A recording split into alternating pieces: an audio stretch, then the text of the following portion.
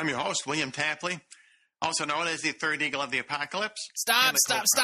You cannot make it look like William Tapley is supporting our program. Sorry, folks. Chris Roseborough here, just to remind you, Fighting for the Faith is listener-supported radio. That means we depend upon you, your generous gifts, and financial contributions in order to continue bringing Fighting for the Faith to you. And no, William Tapley is not our spokesperson. If you don't already support us financially, you can do so by visiting our website, fightingforthefaith.com. When you get there, you'll see two friendly yellow buttons. One says Donate, the other says Join Our Crew. And when you join our crew, you're signing up to automatically contribute $6.95 to the ongoing work and mission of Fighting for the Faith and Pirate Christian Radio. And, of course, if you would like to specify the amount that you would like to contribute, you can do so by clicking on the Donate button, or you can make your gift payable to Fighting for the Faith and send it to Post Office Box 508, Fishers, Indiana, zip code 46038. All right, on to the program. It starts with an earthquake, birds and snakes, an airplane. Lenny Bruce is not afraid. I have a hurricane, listen to yourself.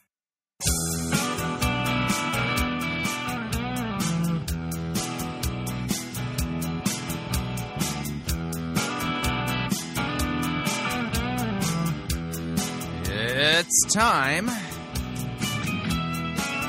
for another edition of Fighting for the Faith. Monday, August 12th, 2013.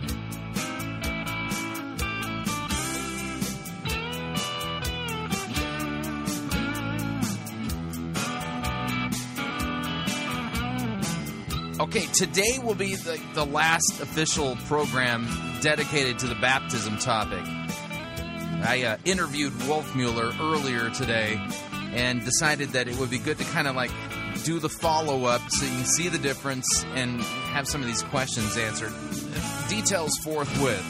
Thank you for tuning in. You're listening to Fighting for the Faith. My name is Chris Roseborough. I am your servant in Jesus Christ, and this is the program that dishes up a daily dose of biblical discernment, the goal of which is to help you to think biblically, help you to think critically, and help you compare what people are saying in the name of God to the Word of God. There's no shortage of crazy things being said out there, and we take the time to stop, open our Bibles, and compare what God's Word says in context. Now, last week, you remember, I took an entire episode to dedicate to the topic of baptism. It's not a topic I cover very often here. I mention baptism from time to time, but it's not something I do a lot of in-depth work on. And, well, like if you remember last week, what prompted a lot of this was Matt Haney's charge that, I'm not a Christian, I'm a heretic, and that Luther's not a Christian, and, things like that. So it needed a response, and if you listen to the program, then you're aware that I put forward what I, consider to be the biblical case for the Lutheran doctrine of baptism. Now, I have literally been receiving hundreds of emails from listeners asking follow-up questions that I think are fantastic and good. And I've taken a lot of the questions that are similar and kind of compiled them into a short list, because what I'm finding is a lot of listeners are asking a lot of the same types of questions. And I enlisted the help of Pastor Brian Wolfmueller of Hope Lutheran Church in Aurora, Colorado, to help me field some of these, specifically because his pastoral experience is, far superior to mine. I'm not currently an ordained minister, and so as a result of it, I wanted to make sure that I didn't handle it only as an apologist, because some of the questions that were brought up really need a little bit more of a pastoral touch, if you know what I mean. And so the first hour, what we're going to do today is we're going to play that interview with Pastor Brian Wolfmueller, and then in hour number 2, we're going to review a sermon from Keystone Church, which is a seeker-driven church plant, and the pastor there sounds a lot like kind of a combination of Ed Young and David Hughes, and we're going to be reviewing his sermon on why baptism, and the reason I'm doing that is so that you can kind of hear the spectrum. And what I consider this particular sermon to be very much, in the mainstream of evangelical preaching and thought on baptism, and we'll take a listen to what's going on there, and I'll chime in and note the comparative points. But if you haven't already listened to the last sermon of the Friday episode of Fighting for the Faith from Pastor Ernie Lassman. I recommend that you not read it, but listen to it if you haven't already listened to it, so that it's fresh in your mind on how a Lutheran preaches on baptism, so that you can see the contrast. And then the idea here is that I'm not asking you to listen with an open mind. What I'm asking you to do is listen with an open Bible. Big difference. And so this will be like the last program dedicated to the topic of baptism, for the foreseeable future. Again, it's a topic we cover from time to time, but moving forward after this episode, it'll be back to the standard Fighting for the Faith fare. I don't want to beat this horse to death, if you know what I'm saying. So without any further ado, here is my interview recorded earlier today with Pastor Brian Wolfmueller.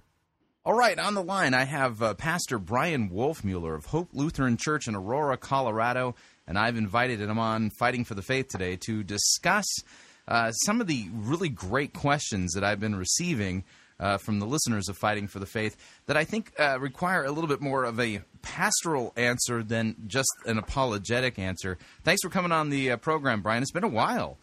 I know. It's great to be with you. The resident pastoral touch, huh? Yeah. Well, see, here's the deal, is that you actually, being a pastor, have had to strengthen the pastoral muscle. And since I'm not doing a pulpit ministry, and doing that kind of ministry, I don't. That muscle of mine hasn't been strengthened as much, and I'm afraid that I would do the knee-jerk flaming sword reaction and end up.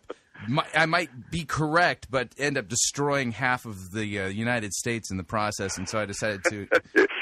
Luther talks about when dealing with false doctrine, you have to make this distinction between the person who's falsely taught and the person who's falsely teaching. Right. And he says it's like the child that's bit by the dog. The parent kicks the dog and consoles the child. And some of us are better at kicking, and some are better at consoling. Yeah. And I'll let the listeners figure out which is which in this. Let the listener understand. Correct. Okay, so I don't know if you had the opportunity to hear the program that I did last week on baptism, but there was a Reformed Baptist who his name is Matt Haney, and he teaches at a church in San Antonio, Texas. And he basically said I wasn't a Christian, that I was a heretic. Luther is a heretic, and why? Because of what they teach regarding baptism. And so I needed to respond and demonstrate to people that no, Lutherans actually base their doctrine of baptism on what the Scriptures say, not on human opinions. And right. I threw the writings of the Church Fathers into it, not because they're authoritative, but to demonstrate that historically the earliest Christians always understood these texts that we appeal to as referring to baptism. And I found it interesting that there are a lot of folks nowadays who, when you cite these baptismal texts, they'll say, well, it's not about baptism. So I call it a dehydrated hermeneutic that they have. That's great. That's fantastic. So, but in laying out the case and going back to these baptismal texts, I think there's some really good follow-up questions that have come up as a result of it. And I think we got to let the other shoe drop, if you know what I mean. Yeah, that's right. Now, I haven't listened. I'm sorry. This accusation goes against the Lutherans. I remember reading the Spurgeon sermon, and that's your kind of vein that these guys are living in. And, right. And he talks about in his sermon on infant baptism about how infant baptism is the worst false doctrine brought into the church straight from hell itself, and it's the cause for more people losing their salvation than any other false doctrine in the church. He just rails and rails and rails against infant baptism for pages. And then at the end he says, we need men like Luther to stand up for the truth. Okay. Wait a minute. That's a little bit of irony. Although, I consider Spurgeon to be a brother. I have no doubt that we're going to see him in glory. It's just that I think that there's this... Luther actually makes a distinction. He points out the fact that the Anabaptists, in arguing against the Papists, because their theology regarding baptism is truly, it relies on this concept of ex opere operato, as well as it turns baptism into a work. But in their right criticism of the Papists and their belief in turning baptism into a work, we get caught in the crossfire, and they don't make the distinction between us and the Roman Catholic Church. As a result of it, we're constantly charged with believing in faith plus one work. That work is baptism. But Right. I tried to demonstrate that, no, listen, the Scripture makes it very clear. Baptism is God's work because last time I checked, although I got to ask you this, how skilled are you at circumcising people's hearts?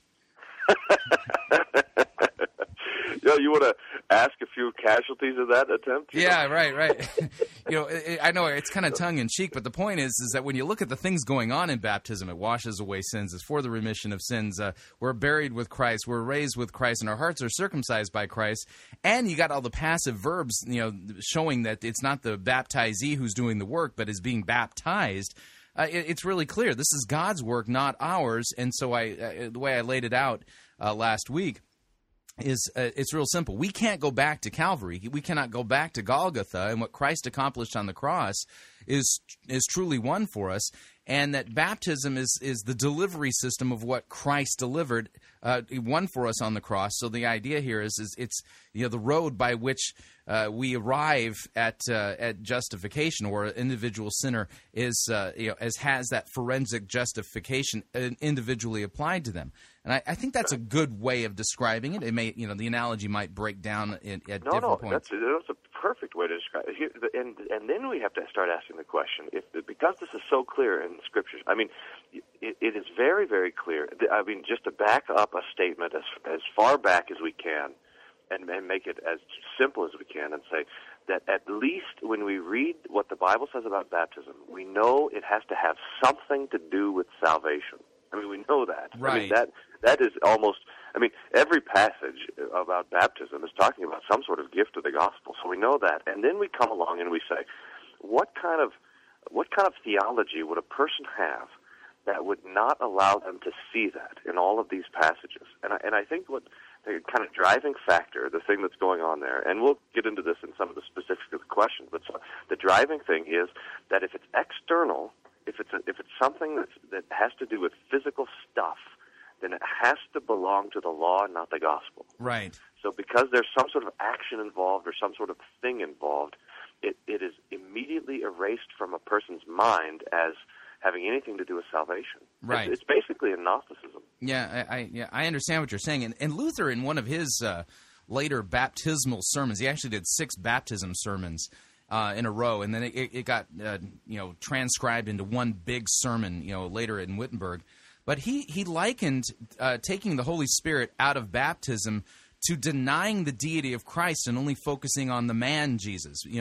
And so that's kind of the offense of the incarnation is that Jesus is God incarnate. He's the God man. And for historically there have been sects that have been absolutely bristled at the thought that God would tabernacle in human flesh, and that was a big offense for them, and so they tried to erase the deity of Christ and turn him into a mere man. I think something similar akin is going on when people want to take the Holy Spirit out of baptism and just make it water. No, exactly. 100% exactly right. I mean, Jesus does use physical things to save us. Namely, he uses his body. I mean, he takes upon himself flesh and blood so that he might die. Right. That we would be saved. And he continues to do this kind of very physical sort of stuff to save us still. Right. But we want something spiritual, something in the heart. This, if you could summarize kind of American Christianity, serious Christianity, not the kind of goofballs, but serious American Christianity, it would say that the realm of God's spiritual activity is limited to the heart. Maybe some people, like some of the Calvinists, and the mind. Right. But mostly it's just the heart. And if it's outside of me, it can't have anything to do with Jesus. And baptism, God be praised, is outside of me. Yep. But, and here's the funny thing. I think if you were to really push hard on a lot of, the serious, Christianity as you're describing it here, they would have no problem at the end of the day saying, listen, I am redeemed by RH-typable blood that was truly shed on a wooden cross 2,000 years ago. So in one sense, they do acknowledge the means of grace, at least one, and that is human blood was spilt and redeemed me, a lost sinner. So, they don't have a problem with that. It's just they're not seeing the connection with the other thing. You understand what I'm saying? Yeah. Oh, yeah. I understand 100% what you're saying. So I mean, and that's because you have this idea that where Jesus does it all, except now it's up to me to accept it. So that little kind of the work of the will, or in Calvin and our Calvinist friends, you have Calvin's idea of the two species of calling. That's what he calls it. So you have the external call of the gospel, which is for everybody, but then you have the internal illumination of the Holy Spirit, which is only for the elect. And so again, the final step in me being saved is something happening inside of me, right? Either my own decision or the Holy Spirit converting my heart internally, or something like that. So the final step for being saved has to be this internal sort of thing, right? And this for everybody. I mean, that's the Arminian, the Calvinist, the everybody. And so when the Lutherans stand there and say, no, look, it's baptism that does it. Something is happening outside of you to save you. Mm-hmm. It is heresy to the internal switch gospel. Right. It has to be because it runs so counter to everything that the preaching and the worship and the people in the change of heart Christianity are working towards. Right. Yeah, I get exactly what you're saying, but it's not like our position doesn't have thorny questions that immediately follow upon its presentation, and which is the reason why I wanted to invite you on. And notice a great segue there. I've been working on my segues, by the way. Oh yeah. Fantastic! I didn't even notice. Yeah, that was seamless until I pointed it out. But let's take a look at some of these questions that I've been receiving, and I've sent you a list of them so that you can kind of look ahead of them. But literally, I've received hundreds of emails over the past week from people, and I find that I'm hearing the same questions over and over and over again from different people.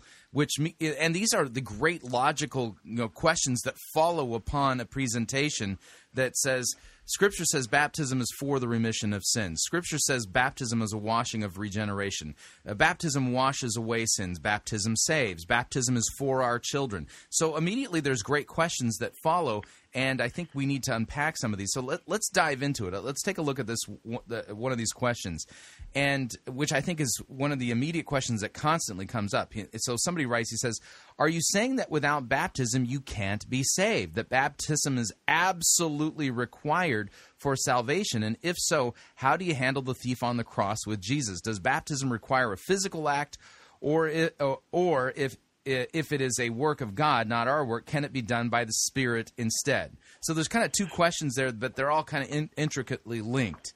Now, before I let you take a crack at this, I do want to let you know that last week I did take a little bit of a crack at the thief on the cross, and I made it very clear that if you put the thief on the cross on a timeline, okay, the institution where Christ says, go and make disciples, baptizing, teaching, that command or imperative from Christ isn't going to occur until 43 days after the cross, okay? And so I basically said we need to think of the thief on the cross as kind of like the last of the Old Testament saints, because he's at the crossroads of the Old Covenant and the New Covenant. And so that's a couple of these questions will want to have that, because when you talk about the people in the Old Testament, they didn't have the gift of baptism. Baptism is, as you said, specifically bound to the New Testament, right? Which is begun then on Pentecost, really, when 10 days after the ascension of Jesus, when the Holy Spirit is poured out on the disciples, on the apostles, and 3,000 people are baptized on that day. So, right. So you're right about that.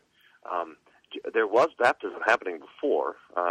It was initiated with John the Baptist, and then Jesus himself, through his disciples, takes up the work of baptizing, and that's John chapter 4 that we see that. So there was baptism going on. Right. So it could have been that the thief on the cross was baptized, but no matter. This doesn't. Of course, the Lord has not limited his own saving work to baptism. I think the way that we want to look at these questions pastorally is the Scriptures do talk about the necessity of baptism. Jesus said, John 3:5 is the text for that. Most assuredly, I say to you, and this is Jesus to Nicodemus, unless one is born of water and the Spirit, he cannot enter the kingdom of God. Mm-hmm. So this is the scripture text where we learn of the necessity of baptism straight from the mouth of Jesus. Now, I suspect some people would say, well, that's not baptism.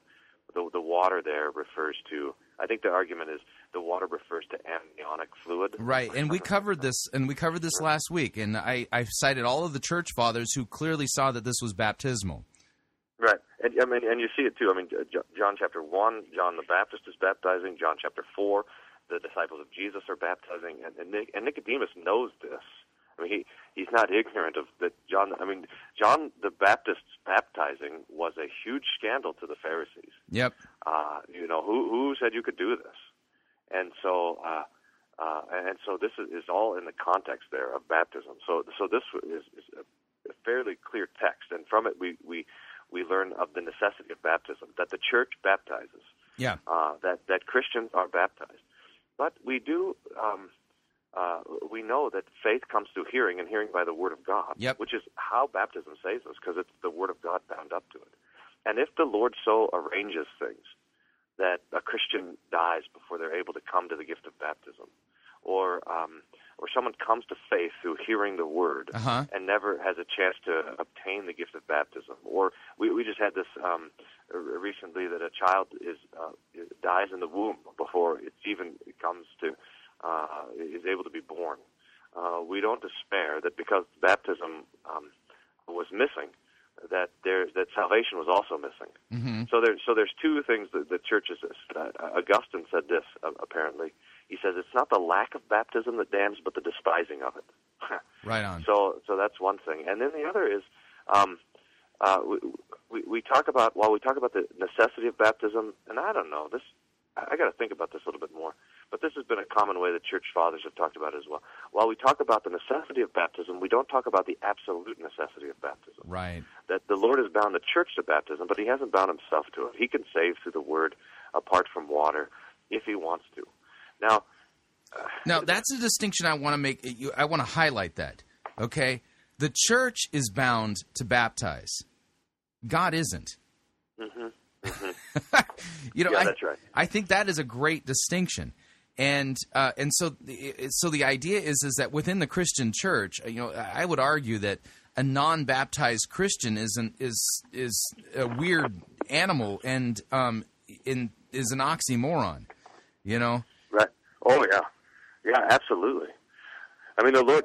I mean, we have these commands for baptism everywhere in the Scriptures. I mean, it's not. It's not as if it's a surprise, kind of hidden in a footnote somewhere. Hey, right. You should be baptized. Right.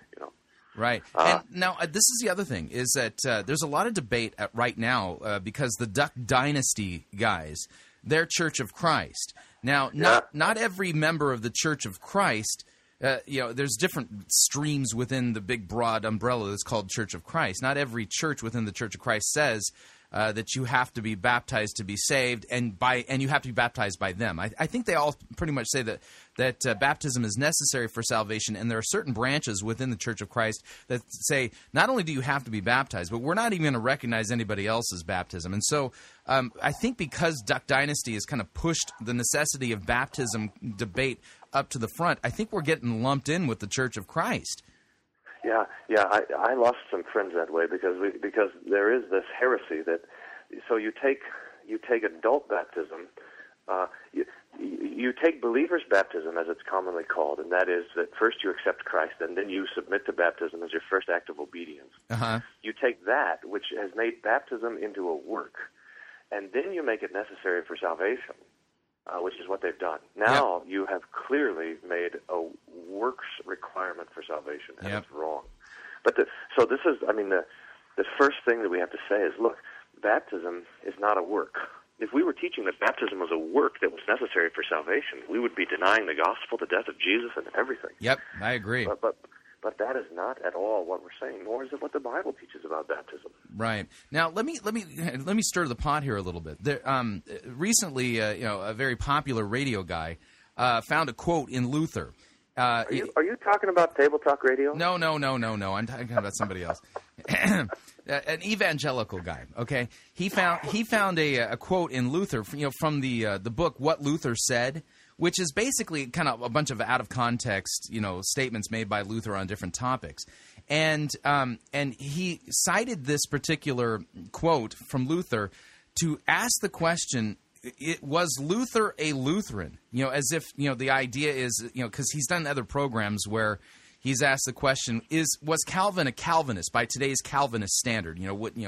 And which I think is a fair question. But he finds this quote, and then he's basically kind of, pitting Luther against the Lutherans, as if somehow, Luther taught differently regarding baptism than what the Lutherans believe, kind of ignoring the fact that Luther wrote the Small Catechism and the Large Catechism, and those are in our confessions. And I think he correctly summarized Scripture. But let me read the quote to you, and because I think it relates here. Because Luther agrees with you that that there are people who are saved apart from baptism. Here's what he says: a person can believe although he is not baptized, for baptism is no more than an external sign to remind us of the divine promise. If one is able to get baptism, it is well. Then one should take it, for no one should despise it. But if one were not able to get it, or were denied it, he is nonetheless not damned, provided that he believes the gospel. For where the gospel is, there baptism also is, and everything a Christian needs, because damnation follows upon no sin except unbelief alone. This is also the reason why the Lord says, "He that believeth not shall be damned." He does not say he that is not baptized, but is silent about baptism, for baptism is useless without faith. It is like a letter to which seals are attached, but in which nothing has been written. Therefore, he who has the signs, which we call the sacraments, and not faith, has seals only, seals attached to a letter without any writing. Yeah. No, that's exactly right. So I mean, if you're arguing, whatever you're arguing against, if you're not arguing against that, you're not arguing against the Lutheran doctrine. I mean, that's exactly right. Right. I mean, because, see, and this is the problem. I mean, it's just about near impossible for us to take the question of necessity and bind it up with the gospel. I mean, we hear the word necessity, and it becomes a law now.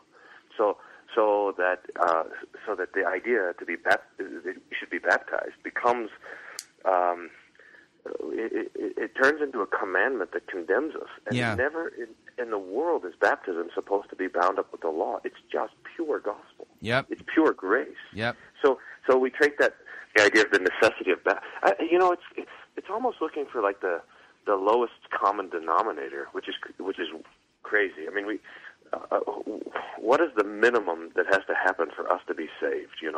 And someone says, well, look, all you have to do is believe in Jesus. And then we say, well, you should be baptized. And someone says, look, you're adding laws on top of God's grace. No, it's adding grace upon grace. Right. And this is how Jesus deals with us. He says, look, here's my forgiveness in my word. Here's my forgiveness in the absolution. Go and forgive someone their sins, and they're forgiven. Mm-hmm. Here's my forgiveness in baptism. Here's my forgiveness in the Lord's Supper. Take and eat. This is my body given for you. Take and drink. This is the cup of the New Testament shed for you for the remission of sins. Right. So Jesus binds up the forgiveness of sins to all these sorts of things. And we say, was baptism necessary for salvation? Well, isn't just believing the word enough? And the question that we have to bring to that is, why are you interested in kind of a minimum standard of grace? Right. Like, I want to get the least amount of forgiveness possible from Jesus. Well, Jesus is not interested in that. I mean, he will just keep the forgiveness coming your whole life. Right. He comes after you with his mercy. Right. And it's like the Psalm says, my cup runneth over. And so the idea here is that I got to tell you, with the complete unanimous overwhelming grace upon grace, that I see being applied to me as a sinner, it's taken a long time, but I'm finally to the point where I'm convinced. It's like, okay, God, you know what? I'm absolutely convinced you have it out for me. You want me to be saved. You actually love me. I know. It's a great thing I remember having that thought. Coming out of evangelicalism and then becoming a Lutheran and trying to track along with Lutheran teaching, and all of a sudden I realized that it's not like, in order to be saved, it's going to be me fighting against God. Right. That's what I thought. I mean, it's like, okay, I got to do all this stuff, and God is like my soccer coach, and it's tryout day, and maybe I'm going to make it, and maybe I'm not. He's going to give me all these tasks to jump through, and if I can complete it, no, this is wrong. Jesus wants me to be saved probably more than I want myself to be saved. I mean, he is gonna, and he's going to do it. Yeah, no, in fact, I'm convinced it's not even a probably. It's an absolute. I mean, God is, pardon the term, but God is hell-bent on saving me. That's right. That's right. It's beautiful. It really is beautiful. So he says, "Look, I'm gonna baptize you. I'm gonna forgive you. I'm gonna give you promise after promise." Ugh. Yeah, and even if you fall 7 times in a day, I'm gonna pick you right back up. All right, we are going to pause my interview there with Pastor Brian Wolfmueller in order to pay some bills. If you'd like to email me regarding anything you've heard on this edition or any previous editions of Fighting for the Faith, you can do so. My email address is talkback@fightingforthefaith.com, or you can subscribe on Facebook, facebook.com/Pirate Christian. You can follow me on Twitter, my name there, @Pirate Christian. Quick break. When we come back, balance of this interview with Pastor Brian Wolfmueller on baptism, and then hour number 2, a sermon review, standard stuff. Stay tuned, we'll be right back. Because only good theology leads people to heaven. You're listening to Fighting for the Faith. You're listening to Pirate Christian Radio. We'll be taking your false doctrine now.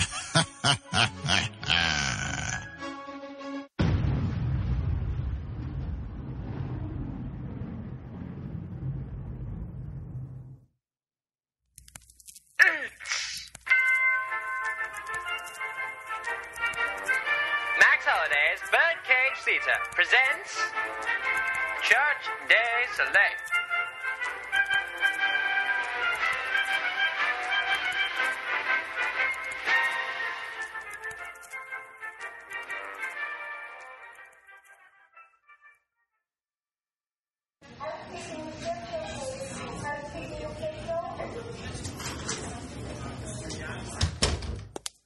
Okay then, Mr. Haas.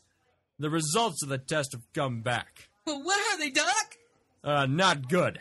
That's what. What do you mean? What's wrong with me? Where do you want me to start? Is that all mine? That and the 7 other stacks of paperwork just like it. Oh, dear. Oh, dear indeed.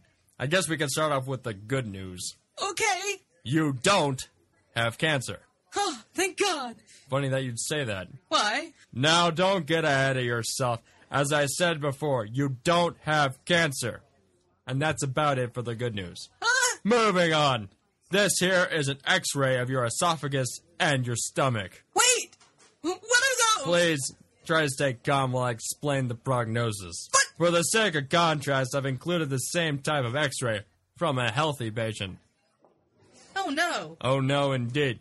Now, I've seen my fair share of cases like these, but nothing is ever compared to what you've got going on. Are those? Yes, those are pentagrams emblazoned on the unprotected skin of your esophagus.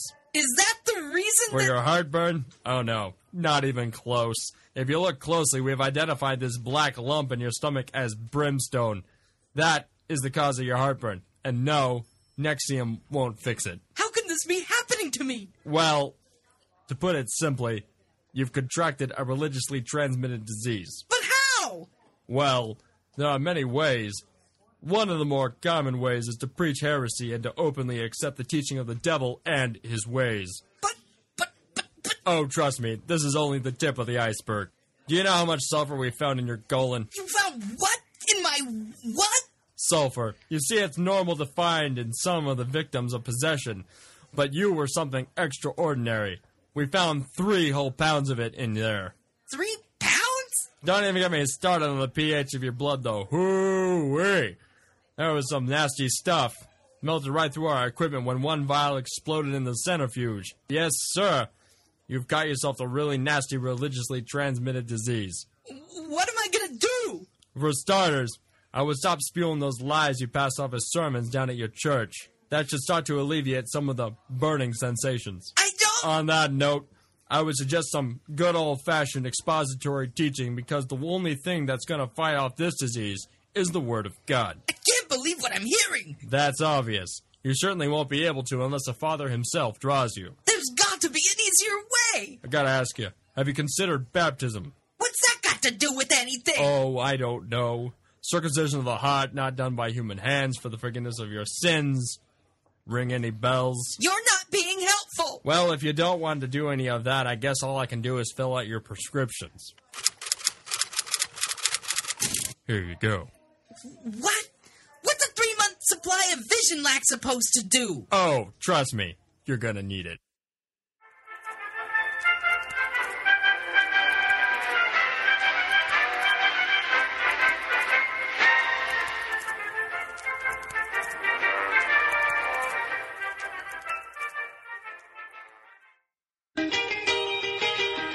If everybody had a nose across the USA, then everybody'd be served like California.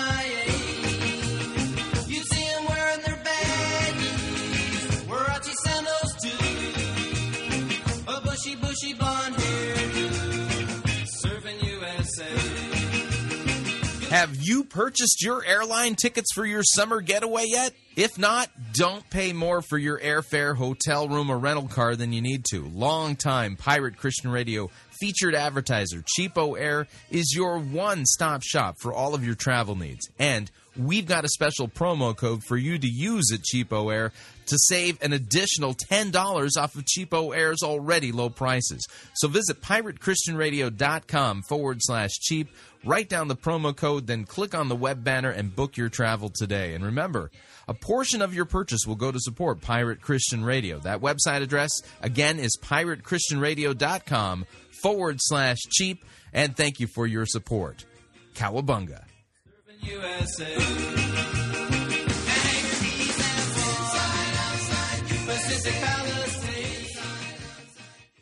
Hello, I'm Brandon House of WorldviewRadio.com. WorldviewRadio.com is the world's premier biblical worldview online radio network. And now you can take it with you on the go with our free app that you can download free of charge at worldviewweekend.com/app. That's worldviewweekend.com/app. And you'll hear the daily and weekly radio programs by people like T.A. McMahon of The Berean Call, Chris Roseborough of Fighting for the Faith, Usama Dakdok and the Truth About Islam, Noise of Thunder with Chris Pinto, Justin Peters and the Justin Peters Program, Crosstalk, Dr. Jimmy DeYoung and Prophecy Today, Jesse Johnson with the Bible teaching program of Emmanuel, Dr. John Whitcomb, and Mike Gendron of Proclaiming the Gospel Radio, as well as Carl Tykreb with Forcing Change Radio. All of these biblically based radio programs are available free of charge at worldviewradio.com and through our free app at worldviewweekend.com/app. Biblical Worldview Radio that you can take with you on the go.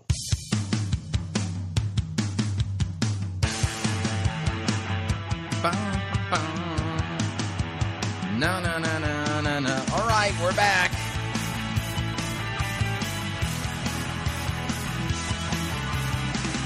Warning, listening to Fighting for the Faith could cause you to become supremely dissatisfied with your church. It's true.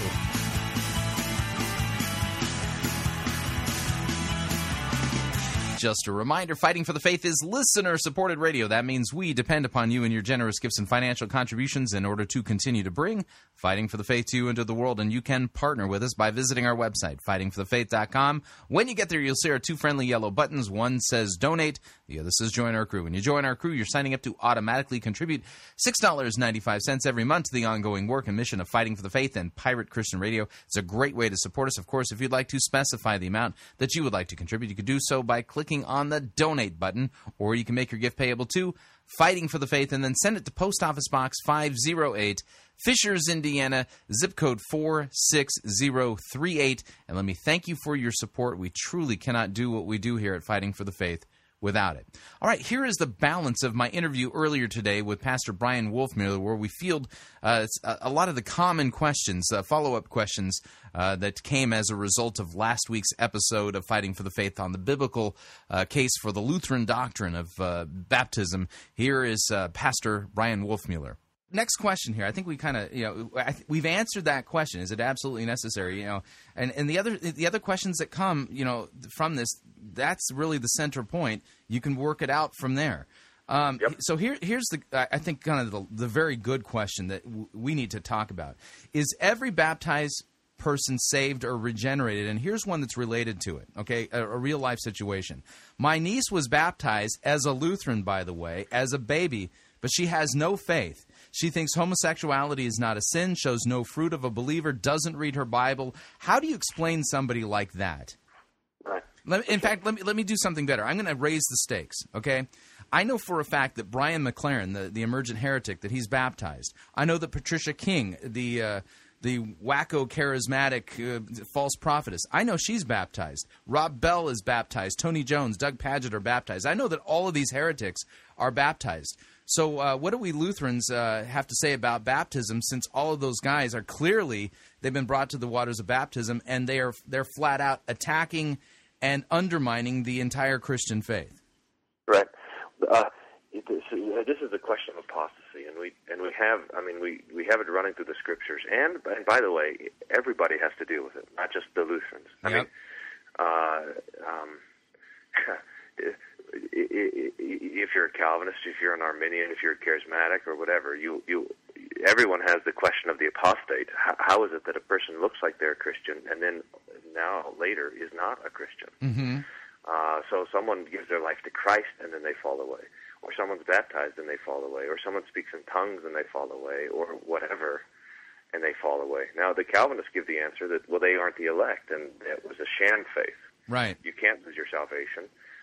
And so if it looks like you had salvation, you're not quite sure until you make it to the end. Yeah, there's no way. There's just a no. Straight up, we got a problem, because we're saying that baptism is efficacious, that it's a washing of regeneration. So we've got people who've been baptized who are flat out apostates, heretics, and enemies of the Christian faith.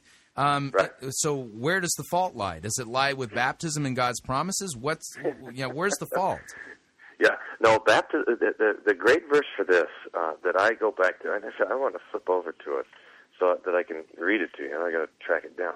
But the idea is that when the Lord delivers His promise to us in baptism, that He is speaking the truth, and yet it is possible in this life, sadly, to reject that truth and to fall away from it, and especially, this is why we have warning after warning in the Scriptures that we abide in Christ, right? That we continue to rely on His grace, mm-hmm. that we hear the Word of God, and that we come to His supper, that we listen to the preaching and we don't despise it, because the devil, like Jesus says, like the bird that's sitting, on the low branches, waiting for the seed to be thrown onto the path. The devil is always there to snatch up the Lord's word, to draw us away from the Lord's truth.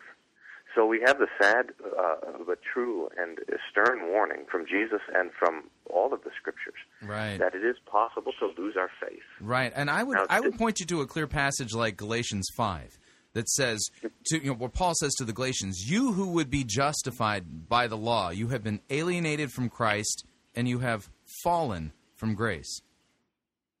Yeah, oh, that's right. And in fact, there's a couple of ways that we fall from grace. That one is a stunning one, because Paul is saying there, look, if you're justified by faith, in other words, you become righteous by believing the promise, and now you want to keep being righteous by keeping the law, you've fallen from the Lord's mercy. So there's a way that we fall away from the faith by being too good. You know what I mean by that, in that we start trusting in our own works. Yep. There's also the falling away from the faith by living in open and unrepentant sin. Mm-hmm. The idea that the Holy Spirit can dwell in the house with an open and unrepentant sinner. This is also a way to so continued and unrepentant sin also drives us away from the Lord and His Word. Right. So these are the two ways that we fall off the cart, and so the Scripture warns us about this. But this does not invalidate baptism. Let God be true, and every man a liar. This is the text that I'm hunting around for. It's right around Romans 2:3. And this is true in our baptism. When God baptizes us, it's true, no matter if we believe it or not. So the example would be of the prodigal son, who is the son of the father. And he goes away and he lives his life in wasteful living, squandering his inheritance and whatever. And he has no benefit of being a son of the father, and yet he is still his son. Now he's gone away and squandered all his father's goods, and he wants to come back, and he says, now I'll go back to my father, but I'll go back and be his slave. Right. And he goes back, and his father will have none of it. He says, look, you're my son. He gives him the ring and the robe and all of this sort of stuff. And this is how it is. So for those unbelievers, or those that have fallen away from baptism, they are like the prodigal who's living in the foreign country, squandering the father's goods. They are still a child of God, but they have no benefit of it. In fact, no benefit in this life and no benefit in the life to come. Mm-hmm. But when they come back, there's no need to be reborn into the Father's house. Right. The Father says, look, your name, the gift that I gave you in your birth still stands. And it's the same is true for the Christian that's wandered away from the faith. They don't need to be rebaptized. What repentance is turning back to their baptism, right. Turning back to the promises that God already gave them. That all these Bible promises that are bound up to baptism, like when we're baptized, we put on Christ, or we're adopted into His family, or we've died with Christ, that we might also live with Him. All of these great promises of baptism, to repent is to return to those promises. Okay. So then the person who asked, well, listen, I was baptized as an infant, but growing up I never had faith. After becoming a Christian, and this is how they're talking about it, as an adult, I was eventually rebaptized. For those of us who were baptized prior to faith in Christ and lived in unrepentant sin, but later repented, do you advocate a second baptism? And your answer is no. No. There's no such thing as a second baptism. I mean, Ephesians chapter 4, one Lord, one faith, one God baptism. and Father, one baptism. Right. Yeah, but what if the guy who baptized me, we find out later he was sleeping with the church secretary? Yeah, this is great because this is an ancient controversy in the church too, called the Donatist controversy, where during the times of martyrdom and persecution, they would go after the pastors first. Just remember that, pastors. They come after you first, and so some of the pastors would forsake the faith for the sake of their lives. And Donatus, this fellow, said, "Hey, if you were baptized by one of those guys, you have to be rebaptized. If you were, whatever sacraments you receive from them are invalid." And St. Augustine sat there and argued convincingly and said, no, the baptism has it, and the sacraments have their validity not based on the piety, either the piety or the faith of the person giving them or receiving them. They have their authority. Their efficacy comes only from God's Word. Right. So if you're baptizing in the name of the Father, in the name of the Father, Son, and Holy Spirit, the name that matters is not Pastor Wolfmueller or whoever baptized you. The name that matters is the Father, Son, and Holy Spirit. Okay, and that gives the gift of baptism. Now, so now somebody comes to you and they say, listen, Pastor Wolfmueller, I've been listening to Table Talk Radio, and I've got all these Table Talk Radio points that I want to cash in. And and they say, but listen, this is a hypothetical. Yeah, hypothetical. Yeah, I'm trying to really paint a broad picture here. And so they want to cash in all these, Table Talk Radio points and want to become a member of Hope Lutheran Church in Aurora, Colorado. But then they reveal to you, but listen, I was baptized in the Roman Catholic Church as an infant. And we all know that they've anathematized the gospel. So, you're probably going to need to rebaptize me. Right. We don't. The Roman Catholic, in fact, this is one of these things where our friends, the Baptists, for example, will rebaptize if you were baptized as an infant because they don't think it's a valid baptism. What makes baptism valid is the doctrine, the name of the Holy Trinity that Jesus has bound up to it. Right. So even if somebody has a false idea of baptism, which the Catholics do and the Baptists do and just about everyone else does, but they have a right understanding of the doctrine of the Trinity, then that baptism is valid. Okay. So it is one of these things where Jesus has instituted baptism, and the thing that He has bound up to the efficacy of baptism is the confession of the Father, Son, and Holy Spirit. Right.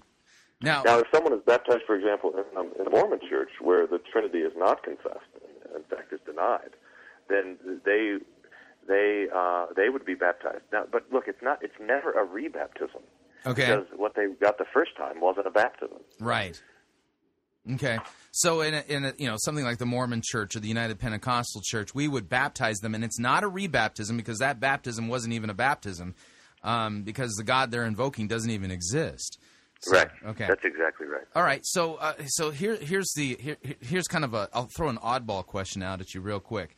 Well, it sounds to me, Pastor Wolfmueller, that you're saying as long as the right words are said, baptism works ex opera operato. How do you? That's an interesting thing, because that has to do with another question as well, and that is, for example, does every baptism result in regeneration? Now, you know that question. In other words, does baptism does it always work? Yeah. And the answer there is that when the Lord, Jesus in his mercy is always resistible. It's one of the characteristics of Jesus coming to us in kindness. So Jesus, when he came in the flesh, was resistible. And Jesus, when he comes in his word, is resistible.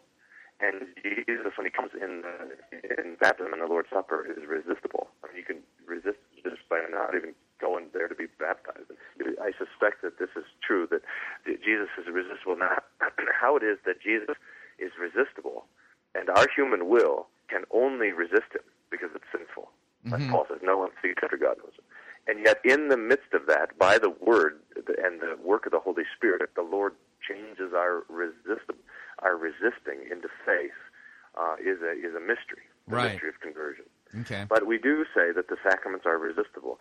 So that's the one thing. And then the other thing that comes up in there is this question of ex opere operata, that is, from the working of the work, from the doing of the thing. And the Catholic Church had this idea that the sacraments just are kind of a conveying of grace. And they had this idea of grace as a substance, etc. So, and we don't understand that, because we understand that the benefit of baptism is bound up to the Word of God. I mean, it's always the Word. When we talk about the means of grace, we're really only talking about one thing, and that is God's Word. His Word, and His specific Word, His Word of promise, His Word of forgiveness because of the death of Jesus. That is the gospel in its specificity. And that Word has been bound up by Jesus to water, and that's what we call baptism. But the benefit is given to us in the promise. And because it's given to us in the promise, we do not have that benefit apart from faith. Right, and faith is what believes the promise. Right, faith grasps onto the promise itself. Right, that's right. Okay. Yeah. So that apart from faith, baptism has no benefit. I mean, except for maybe, if you have a dirty forehead, it might clean it off. But that's no benefit at all. Yeah, that's a very temporal benefit. Right. But then, see, here's the other thing, though, is that this leads very quickly into the nature of faith, which I think is probably where the biggest disagreement is, because people will say, well, how can a baby have any benefit from baptism? Because after all, a baby can't believe. And this is almost assumed now, that babies can't, that for some reason, whatever definition people have of faith, it excludes babies. And this is very unbiblical. In fact, I think, Chris, 10 years ago, whenever we became friends, it was over this article that Infant Faith, a List of Scriptures. You remember that? Yeah, I remember that. We covered, in fact, that was one of the early articles we covered here at Fighting for the Faith. It's so important because the Bible's definition of faith does not exclude infants, but in fact extols infants as the paradigm of faith. Right. And lets you have faith as a little child. It's and most people say, unless you have faith as a little child, which, remember, of course, these babies can't have faith. I mean, that makes no sense at all. So if you're working with a bad definition of faith, which is namely trust in the promise, right, then everything starts to fall apart. And yet you got that passage, talking about how at my mother's womb you taught me to trust you and to sing your praises. All that kind of stuff is in Scripture. Which kind of makes me worry a little bit, okay? When somebody has a definition of faith that says an infant can't have faith, what I'm worried about is that immediately my Pelagian radar starts pinging. Yeah, that's right. I mean, so you see it already, though. I mean, if someone's going to turn baptism into a work, then they're going to turn faith into a work also. Yeah, so faith is the one thing I've got to do, and I can't do it until I'm of a mature enough state that I can comprehend particular things. Yeah, that's right. So, whenever our will plays a part in conversion, then you have to ask yourself, what is it that's actually being converted? Right. I mean, our wills are the object of conversion, not the active thing that's converting us. Right, exactly. So my will is changed rather than the thing that. Yeah, I see. And this will be the last question, real quick, and one that I didn't send you. Okay, babies, this is a direct quote, babies do not need to be baptized because when they're born, they're pure as the wind-driven snow. Yeah, that's, it really gets down to it. Whenever you see someone not baptizing a baby, you know that lurking behind them is a semi-Pelagian, someone who denies original sin. Yeah. And so it could be that you have a crooked nature, but you're not accountable for that crooked nature until you reach a certain age that you can either act upon it or not act upon it, or kind of knowingly reflect upon your crooked nature. But right. No. This is not what the Bible teaches about original sin. In sin, my mother conceived me. And with sin is guilt. It's not like you can have sin and not have guilt because of sin. So that you see in those who deny baptism to babies, you see two ways of being saved. Either you believe in Jesus, or you die before you reach the age of accountability. And that, talk about being saved by works. That's not even being saved by because of what you've done. That's just being saved because of who you are. Yeah. And that's really frightful. Yeah, and yet the wages of sin is death, and even our youngest infants die. Yeah. Yeah, that's right. So that's right. Oh. And there's a guilt. There's a pervasive guilt, but the pervasiveness of our guilt and the Lord's punishment for it is constantly overcome by the Lord's overflowing and abundant mercy. Yeah. Yep, absolutely. All right, I think that answers our pastoral questions kind of with a pastoral approach.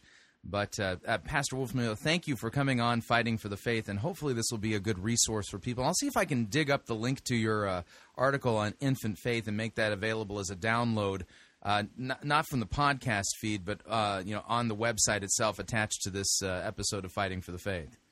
Well, Chris, hey, thanks. Thank you for having me, and thank you for all the work that you do.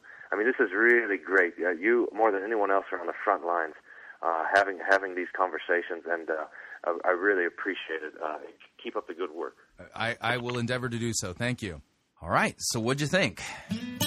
We're up on our second break. If you'd like to email me regarding anything you've heard on this edition or any previous editions of Fighting for the Faith, you can do so. My email address is talkback@fightingforthefaith.com, or you can subscribe on Facebook, facebook.com/Pirate Christian, or follow me on Twitter. My name there, @Pirate Christian. Quick break. When we come back, we're going to be reviewing a sermon from a seeker-driven church plant that I think preaches the kind of the standard evangelical teaching on baptism. Stay tuned. Don't want to miss it. We'll be right back. Sissy-oprified religiosity won't save you. You're listening to Fighting for the Faith. Pirate Christian Radio Theater presents Death of a Salesman. Are ye a salesman? Why, yes, I am. Can I interest you in some...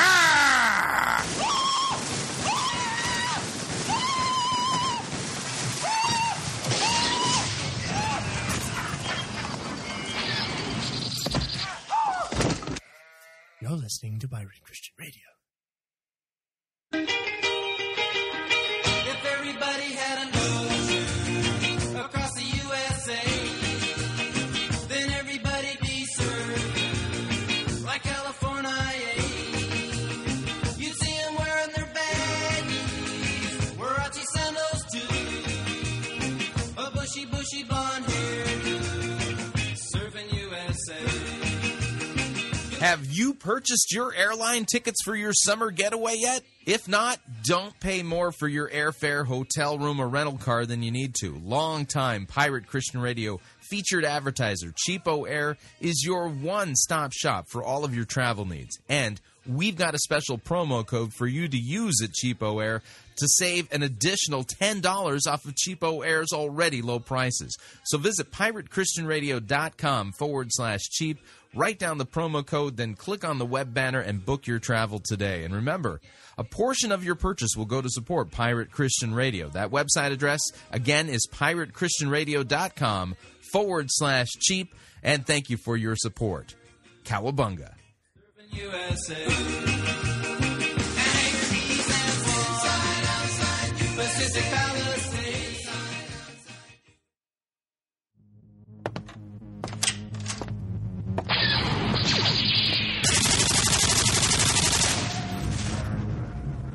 Oh, hey. I didn't hear you come in. What was I just doing, you might ask? Well, I just conquered the outer rim planet of Pico Palm with my trusty double-barreled nuclear plasma cannon. Well, I just did in this video game. But how is it possible for someone like myself to play 13 hours straight and not get a headache? It's quite simple, really. It's because I wear Gunners. When I'm rocking these babies, I'm unstoppable. They're not limited to just games, mind you. Oh no! I rock the spreadsheet, the PowerPoint, the word processor, and when that's all done, I hop my T16 and fry me some toasters. If you want to get in on the action, then head over to piratechristianradio.com/Gunners. You gotta see it to believe it.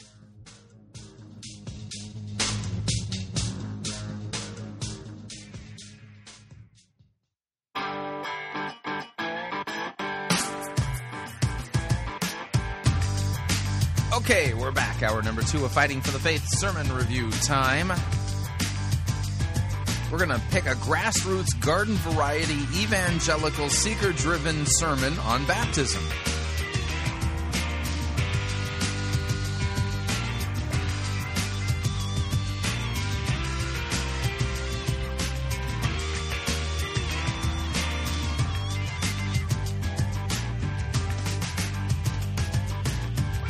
All right, here we go.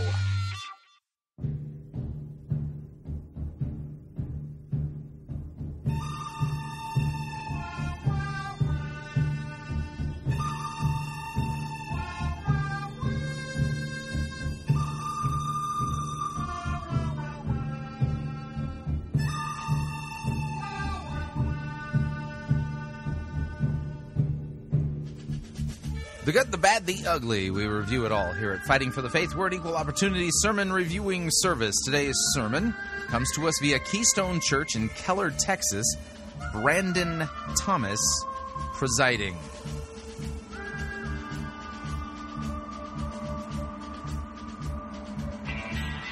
The name of the sermon we will be reviewing is entitled, Why Baptism?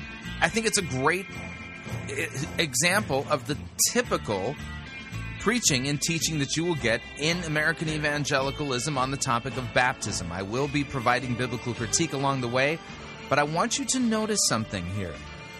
In Brandon Thomas's preaching, baptism becomes 100% law, and there's something very interesting that he's going to say along the way. He's going to ask the question, why baptism? And you know what he's going to say? I don't know. I think that's rather telling, but I'm getting ahead of myself. So let me go ahead and kill the music, and without any further ado, here's Brandon Thomas, Keystone Church, Keller, Texas, and Why Baptism. All right. Well, welcome to Keystone Church. We are one church in 2 locations, so at North Fort Worth and here at Keller. Can we welcome all our guests? Big time. Can we do that, huh? That's right. That's right. Yes, we're so glad you're here, and I'm Brandon. My wife and I started the church about 8 years ago in our home, and I've been on vacation. I went down to Florida and had a great time. I've never been down to the panhandle of Florida. It's actually the Gulf Coast, and when I think Gulf Coast, I think Galveston, and this was a little different than Galveston. I didn't know this existed in America. I didn't know that you could go down to the Gulf Coast, and it would be sugar white sands and emerald green, beautiful waters, astounding. Has anybody ever been to that Sandestin kind of area? All right, yeah, North Fort Worth. Yeah, some of us have. We're even breaking into applaud here. So, let me just tell you a little bit about my trip and make you hate me a little bit.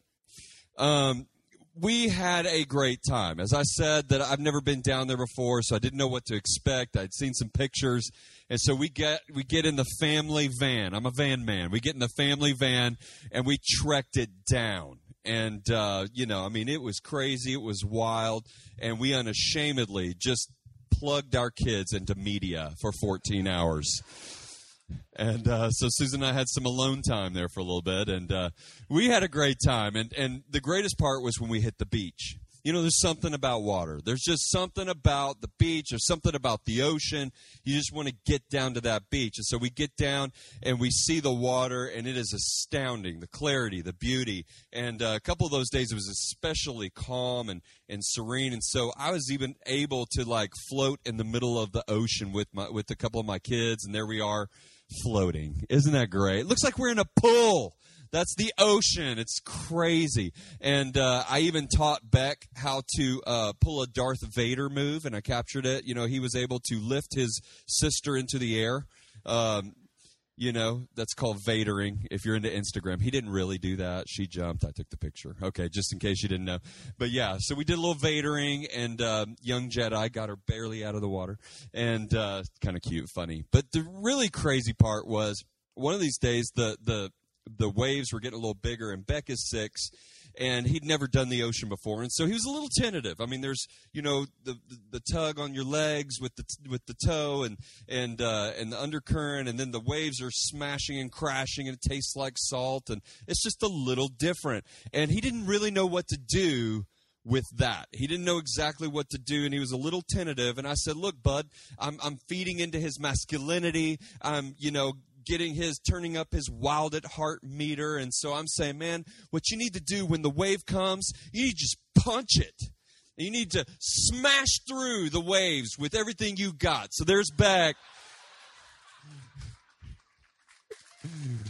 The little guy. Oh, it was so cute. And when he first started, you know, he would do it he did it for like an hour.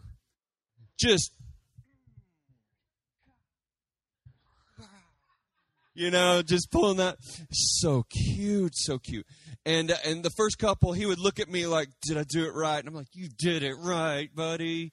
It's so sweet. Love the ocean. And it seems that many other people love it too, because it was insane getting in and it was insane getting out. Going through Mobile, Alabama was, I mean, it was purgatory. It was horrible. The traffic, why? Because people want to get to the water. People want to get to the beach. I have a friend who lives on one of those coastal cities, and he wants to live on the canal. He wants to live on the waterway, the intercoastal. He wants to live on the water. What do we do in our backyards? Some of us, we create these little fountains. We have pools. I saw one of the Keystoners. They're all red-faced. I'm like, "Where have you been?" They're like, "Backyard." You know, we want to get on the water, even if it's in the pool, backyard. Wherever we can get to, we want to get to the water. There's something about water. Some of us, we dream of one day having that lake house. We want to get to the water, or even just go to the lake. We want to get to the water. There's something about water. Well, what we learn is that when it comes to God, there's something about water. Now, this week we're picking up on the series called Why. And my two buddies, Trey and Ryan, were able to kick off the series for me as they answered a couple of the questions on why. And I think I got to watch both of those messages. I thought they knocked the ball out of the park. What did you think, huh? It's unbelievable. Appreciate those guys. Unbelievable. And so this summer, we have a lot of different episodes of series talks about answering some various different questions about why. We'll have some other guest speakers, and I'll be bringing some of these messages as well about why. And what I want to answer today is why baptism. You know, if you're visiting Keystone Church for the very first time today, or if you've been coming for just a month or two, one of the things you discover about Keystone is we love baptism. I mean, you turn around, you look everywhere, and you see this huge pool out front, and you see, you know, people getting baptized. Maybe if you came a little early and you saw in the last service people getting baptized. You see people right outside of North Fort Worth, the pool's right there ready to be baptized. You see in the video during the song, you see people getting baptized coming out of that water. And this isn't just for today. We do this all the time. On any given weekend, people will be baptized. And you may walk away from Keystone and you may say, "Man, this church loves baptism." Why? Why? What's the big deal about baptism? Why are you so fanatical? Why do you love it so much? Is it a denomination thing? Is it a tradition thing? What is it? What is the deal with baptism? Well, I want to talk about that today. And the way we're going to do that is we will look at two stories in the New Testament. And then I want to answer some questions. So there's two accounts in the New Testament that we'll visit, and then we're going to answer some questions. So let's just jump right in. Why water? Why baptism? Acts chapter 8, verse 26 is the first of these stories. We see, this is after... Now, I got to pause right here, and I need to remind you all, if you haven't already listened to my lectures, How to Not Be Snookered and Bamboozled and all that kind of stuff, go back into the archives of Fighting for the Faith and listen to them and download the handout on proper biblical hermeneutics. This comes into play here. And when we talk about proper biblical hermeneutics, there's theological principles that come into play, okay? Specifically, let me read to you these principles, and we'll kind of work through this, and so you can kind of see what's going on here. When we talk about the theological principles when it comes to sound biblical exegesis, and this is beyond just context. Number one, because the Scripture is of divine origin and is verbally inspired Word of God, it is wholly without consistency of thought or speech, without contradiction, without the slightest error in the original manuscripts. The Bible is the inscripturated Word of God, and as such presents the truth in ordinary language in all matters in which it treats. The kind of truth that the Bible claims for itself is correspondence, the correspondence to reality, or the correspondence theory of truth. Principle number two, Scripture, not human reason, personal feeling, church, or tradition, is the sole source and norm of true doctrine in the sphere of religion and theology. And this is the principle of sola scriptura. And principle number three actually works with principle number one. It's Scripture interprets Scripture, and less clear or plain passages of Scripture must be interpreted in light of the clearer passages. So the idea is this, is oftentimes people go wrong in their hermeneutics, in their exegesis, in their understanding of the Bible, because they let less clear or off-topic verses govern a particular doctrine. And so as a result of it, it becomes an error. And what happens is that when the less clear is put in, over the clear passage, oftentimes it creates a contradiction in what God's Word says. So what you're looking for is a harmony of all of the passages on a particular doctrine working together in a way that they don't obliterate each other or create contradictions. That's the idea. So the idea is you don't want fuzzy passages interpreting clear passages. That's just a bad way of doing hermeneutics. But then here's the order of clear interpretation, okay? The Old Testament must be interpreted by the New. So the idea here is that the New gives us the proper understanding of the Old Testament. The Gospels must be interpreted by the Epistles. Now, this is important, and this not only applies to the Gospels, but all of the historical narratives. Here's the idea. The Gospels record the historic events of our redemption, the incarnation, life, death, resurrection, ascension of Jesus Christ. But by themselves, historic events are not sufficient. We need an authoritative word that tells us the true significance or theological significance of those events. For instance, if a man thinks he can look at historical events out of his own head and interpret what those events means, he puts himself in the place of God. Take the historic fact of the resurrection, for example. It is not for us to presume that what the resurrection means. The epistles spell out to us what it means, and he who goes beyond what is interpreted in the epistles is fabricating a doctrine out of his head, out of his own head, or passing on what somebody else has fabricated out of his head. So the idea here is that historical narrative, now it's not that historical narrative doesn't contain didactic teaching. It does, okay? But you have to distinguish that. So if I were walking down one of the streets or the roads heading into Jerusalem on the day when Jesus was crucified, I would see the three crosses. I would see Jesus in the middle, and I would, I would basically see a normal Roman, crucifixion going on. In and of itself, just walking by it, I can't figure out what any of the theological significance of what is happening there is. I can't tell you what it is, because to my eyes it looks like, well, just any old Roman execution. It's a Roman crucifixion. So I need clear passages which are found in the epistles that didactically spell out the theology of those historic narratives, so that I can understand the theological significance and rightly teach what those historical events mean. Okay, the incidental must be interpreted by the systematic. Now, this rule applies to the proper reading of any literature. It is common sense, but how hard is it to use common sense when we are so anxious to prove our point? For example, the heart of all biblical doctrine is the great doctrine of justification by grace, for Christ's sake through faith. But there are two books in the Bible, Romans and Galatians, which present this doctrine systematically, and they do it also in the perspective of sacred history, the promise to Abraham, giving of the law, and common sense should teach us to build our understanding about justification by going to the places where the subject and all the ramifications of it are treated systematically. Now, all of this is to kind of get to the point here, and you're going to notice something here. Brandon Thomas is going to use two passages of Scripture to talk about why baptism, but neither passage contains a teaching portion or a theological teaching on the historical events that they record. Now, like I said, historical narrative can be used if it contains a teaching portion or a teaching that gives us the theology, okay? So we've got a problem here.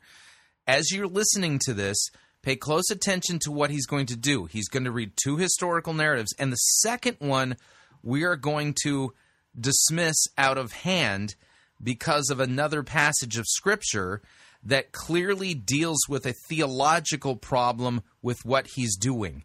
In other words, I'm going to go to a section of the book of Acts, which for the most part is historical narrative, but also contains didactic theological teaching in it. And we're going to use the theological didactic teaching in the book of Acts to eliminate the second passage that he's going to, and basically rule it out of bounds regarding Christian baptism. I know that seems kind of a little bold to say up front, but pay attention because we're dealing with how to rightly understand hermeneutics. And note here, baptism becomes all law, and he doesn't go to any of the passages where the promises are associated with baptism. Let's continue. Jesus had paid the ultimate price, died for our sin, did the unthinkable, did what only a God could do, conquered death, came back to life to give us new life. He had spent many, many days preaching and teaching to hundreds of people, proving and authenticating his resurrection, and then going to be at the right hand of the Father. Then you see the church mobilizing. You see people like us, people who believe in Jesus, going out and telling people about Jesus. And so one of these guys, his name was Philip. Philip was one of the apostles. In Acts chapter 8, verse 26, it says, "As for Philip, an angel of the Lord said to him, 'Go south down the desert road that runs from Jerusalem to Gaza.' So he started out, and he met the treasurer of Ethiopia, a eunuch of great authority under Candace, the queen of Ethiopia. The eunuch had gone to Jerusalem to worship, and he was now returning. Seated in his carriage, he was reading aloud from the book of the prophet Isaiah. And the Holy Spirit said to Philip, 'Go over and walk along beside the carriage.' And so Philip ran over and heard the man reading from the prophet Isaiah. And Philip asked, 'Do you understand what you're reading?' So this wealthy, powerful, influential man is reading one of the books in the Old Testament called the book of Isaiah. And it's a book of prophecies about Jesus. And so Philip says, 'Do you understand what you're reading?'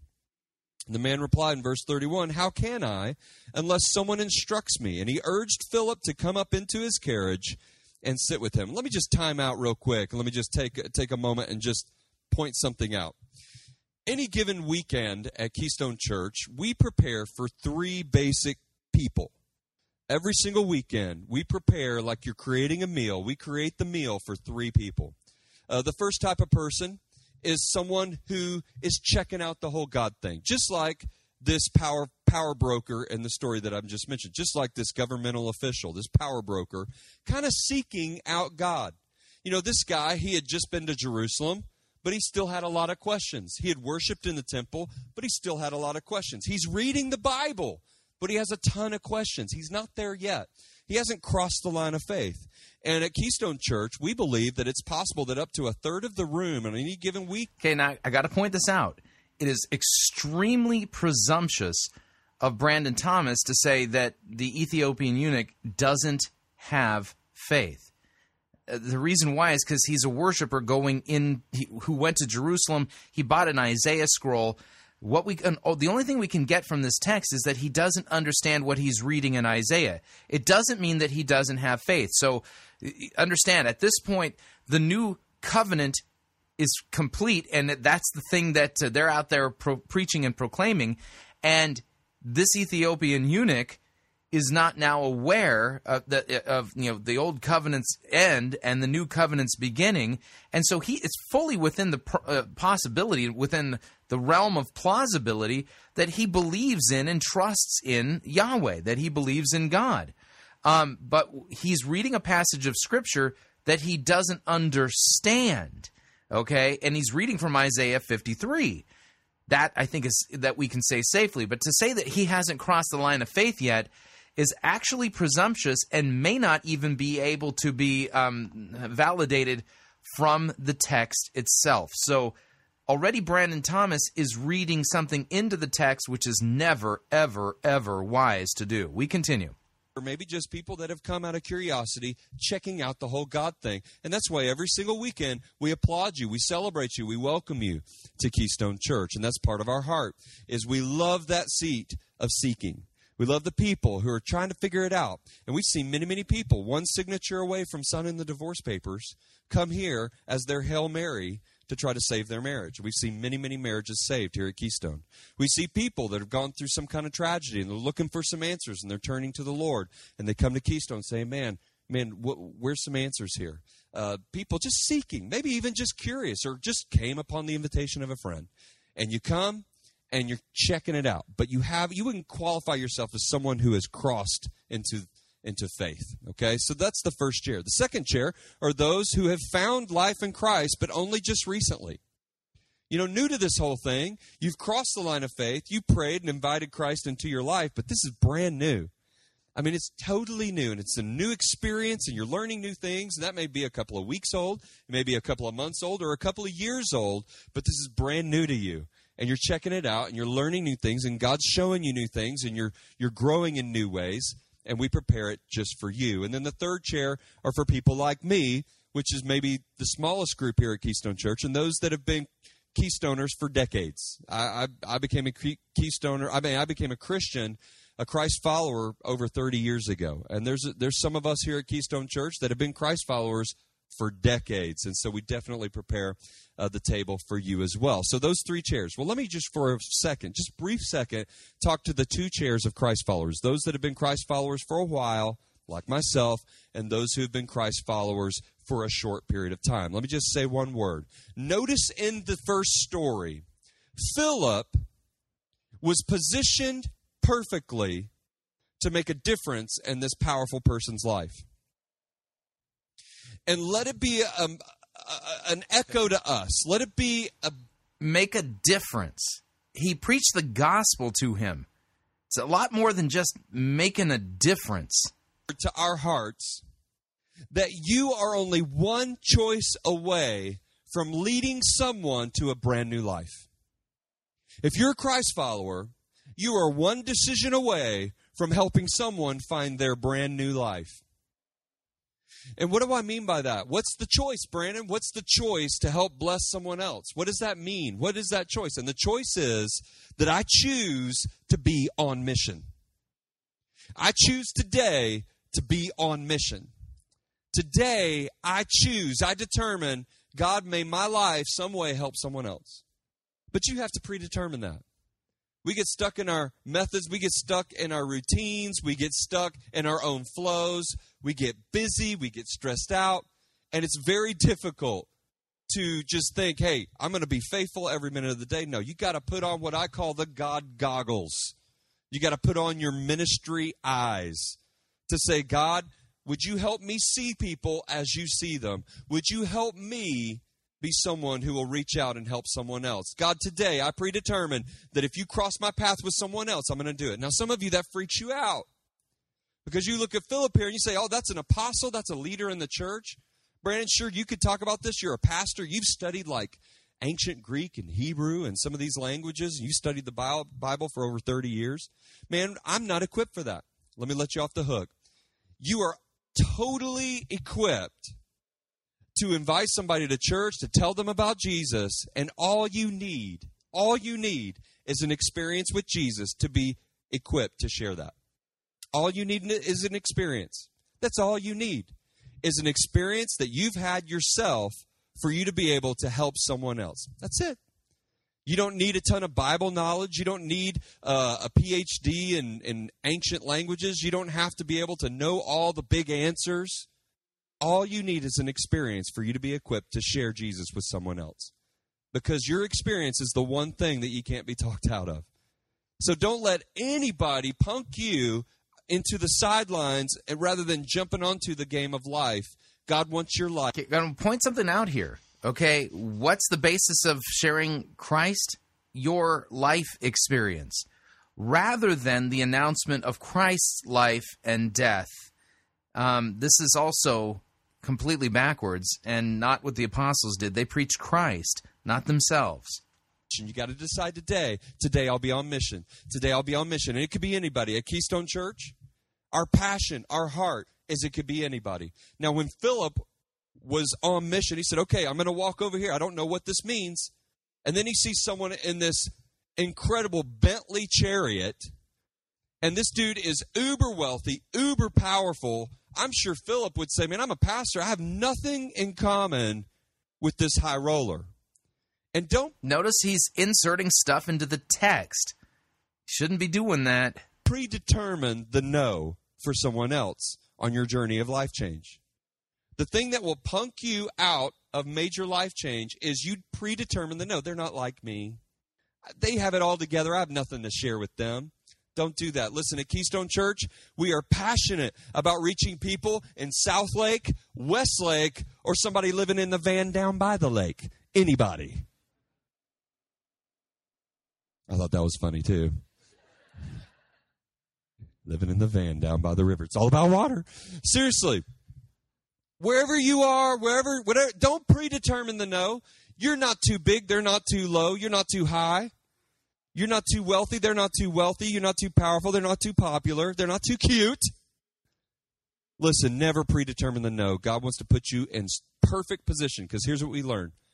The second he got in that chariot, guess what happened? He realized he was the perfect person to talk to this guy.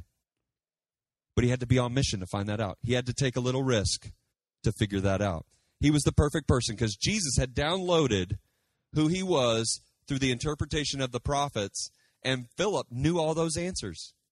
I mean, there was only a handful of people on the earth who could answer these questions. Philip was one of them. God put him at the perfect place at the perfect time, and God wants to do that for you as well. Do not predetermine the no. Don't be insecure. Get in the game. That's what God wants us to do. So let's keep forward. Okay, notice the emphasis is always on law, the thing you got to do, the thing you got to do. You know, whereas the gospel is such good news, how could you not share it with other people? Let's go forward. In Acts chapter 8, verse 35. So, beginning with the same scripture, Philip told him the good news about Jesus. And as they rode along, they came to some water. And the eunuch said, look, there's some water. Why can't I be baptized? And he ordered the carriage to stop, and they went down into the water, and Philip baptized him. Interesting episode in the Bible. So he hears about who Jesus was. He believes it for himself. He crosses the line of faith, and the next question this guy has is, why can't I be baptized right now? Philip, his answer was very important. He did not say, well, the reason you can't be baptized right now is because you haven't been through our membership class. You see, if you go through our membership class, then you could be baptized. He didn't say, you know what, let's turn the chariot back around. Let me walk you through the temple. Let me explain the theological significance of the temple and all the instruments. Let me help you understand theology a little better. Then you'll be ready to be baptized. He didn't do that. He didn't say, you know what, you need to memorize at least these 3 or 4 verses in the book of Romans. And if you can memorize these scriptures and understand them and explain it to me and prove to me that you got your doctrine set, then you're ready to be baptized. No. He said, why can't I be baptized right now? And Philip said, there's no reason for you not to be baptized right now. Let's do this. And that's why at Keystone Church, we do spontaneous baptism. What do I mean by that? That means that today could be the... So again, the sermon's supposed to answer the question, why baptism? Why? Why does God want you to be baptized? This is supposed to answer the question of why. And so far, we're far from a why. And who's he really preaching about? Keystone Church is who he's preaching about. That you're ready to be baptized. Today. You may have showed up today, and you showed up for church. It's your first time here at Keystone Church. You showed up for church. You may have even dressed up just a little bit because you didn't know the pastor would wear red shoes. You had no idea he'd be wearing these crazy things. You had no idea he'd be in jeans and a white shirt. And so you may be dressed up a little bit, and it's cool if you dressed up. We sometimes I wear a coat. I've learned the first 5 years of Keystone, I never wore a coat, because I just wanted to kind of loosen up. Now I dress up to rebel because everybody dresses down. That's just a little insight. So if you see me in a tie, it's because I'm rebellious against you. But anyway. No, we just like to throw you off. So, you okay, you're dressed up, man, you're ready for church, man, you came ready. And okay, let's check this place out. And today will be your day that you say, just like this power broker, why can't I be baptized today? Maybe God has spoken to me today. Maybe today's the day I cross the line of faith forever. And today I'm going to be baptized. Maybe I've been baptized before. Maybe I've crossed the line before. I've followed Jesus at some point in my life, but I've never followed him in that way. Maybe there's a bunch of reasons why today's the day. Why not? Philip says. The eunuch says. And Philip says, why not? Let's do this. So that's a beautiful, beautiful thing that we see that here you see immediate baptism. Okay, let's go to the next story. So that's story number 1. Story number 2, then we're going to answer some questions. Okay, so story number 1, it was all about immediate, spontaneous baptism. And, it's true. When you look at the New Testament, oftentimes, somebody is brought to penitent faith and trust in Christ, and they're baptized immediately. No problem with that. Okay, but again, the question is, why baptism? Now, pay close attention to the second passage he's going to. Matthew 3:13. This is when Jesus is walking and teaching and reaching and helping. And it says in verse 13, then Jesus went from Galilee to the Jordan River. This is before he was baptized. This is when he's just beginning teaching. He's just beginning to get out there and do the miracles, just beginning his ministry. And he says he went to the Jordan River to be baptized by John. But John tried to talk him out of it. Okay, now we're going to stop right there, and we're going to go to another passage of Scripture. And like I said, we're going to knock this passage right out, okay? And it needs to be knocked right out because there's a major problem here. Major problem here. In Matthew chapter 3, we're talking about the baptism performed by John the Baptist. Is John the Baptist's baptism Christian baptism? Answer, no, it's not. This is not the same thing. When we talk about one faith, one baptism, okay, we're not talking about John the Baptist baptism. And how do I know this? From a very clear passage of Scripture that's part historical narrative and part theological teaching. We'll start at Acts chapter 18. I'll start at verse 24 and keep reading a little bit into chapter 19.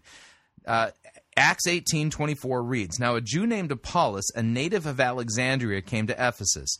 He was an eloquent man, competent in the Scriptures. He had been instructed in the way of the Lord, and being fervent in spirit, he spoke and taught accurately the things concerning Jesus, though he knew only the baptism of John. He began to speak boldly in the synagogue, but when Priscilla and Aquila heard him, they took him aside and explained to him the way of God more accurately. And when he wished to cross to Achaia, the brothers encouraged him and wrote to the disciples to welcome him. When he arrived, he greatly helped those who through grace had believed, for he powerfully refuted the Jews in public, showing by the Scriptures that the Christ, or the Messiah, was Jesus. Chapter 19. And it happened that while Apollos was at Corinth, Paul passed through the inland country and came to Ephesus.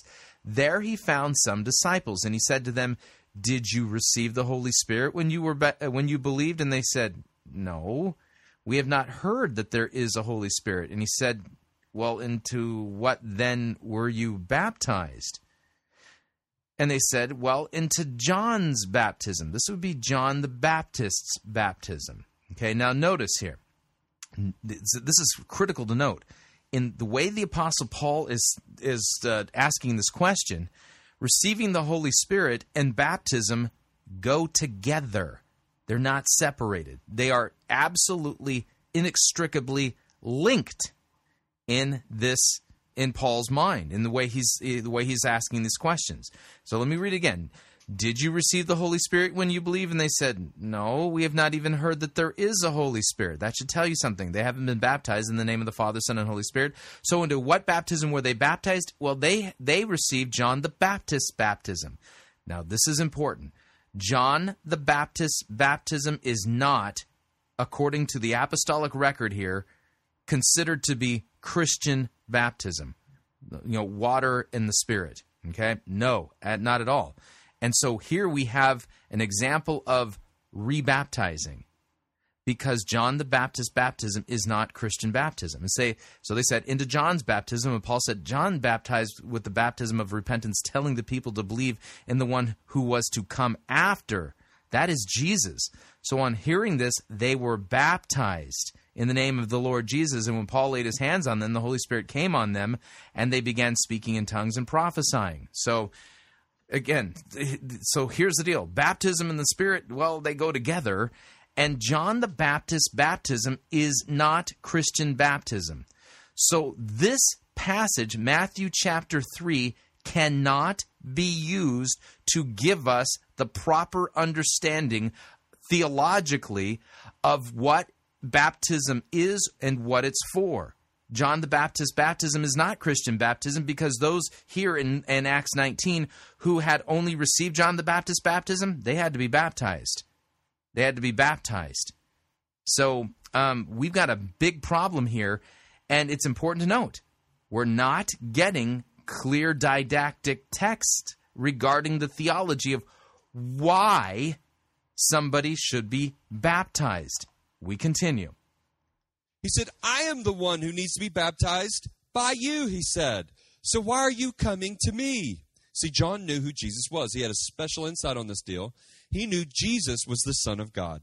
He knew Jesus was the one the Bible had been prophesying about. So many prophecies all throughout the Old Testament. He knew Jesus answered them all.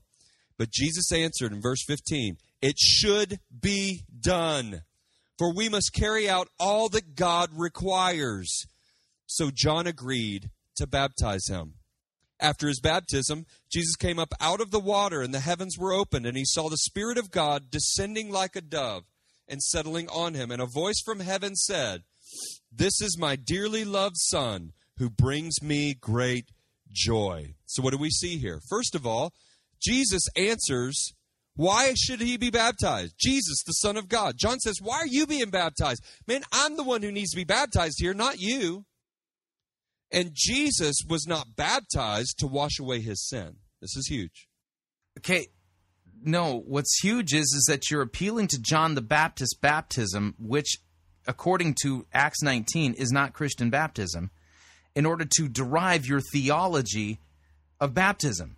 This is extremely problematic. In fact, what we're getting is not a real understanding of what baptism is for. Appealing to Jesus' baptism by John the Baptist does not tell us the theology of why Christians should be baptized. This is why we have to go to the clear text. For instance, Acts chapter 2, 38, where the Apostle Peter says, repent and be baptized for the remission of your sins. Or Acts 22:16, Ananias says to Paul, after he's been blinded on the road to Damascus, rise, washing away your sins. Titus 3, that says baptism is a washing of regeneration. Colossians 2, that in our baptisms we are buried with Christ, we're raised with Christ, and our hearts are circumcised, not by the hands of men, but by the hands of Christ. There are clear passages that tell us exactly what Christian baptism is for, and Brandon Thomas is not appealing to any of those. And he just said, well, Jesus' baptism wasn't to wash away sins, with the implication that, well, don't think for a second that baptism is about washing away sins, because Jesus didn't have his washed away. Yes, but Jesus wasn't baptized with a Christian baptism.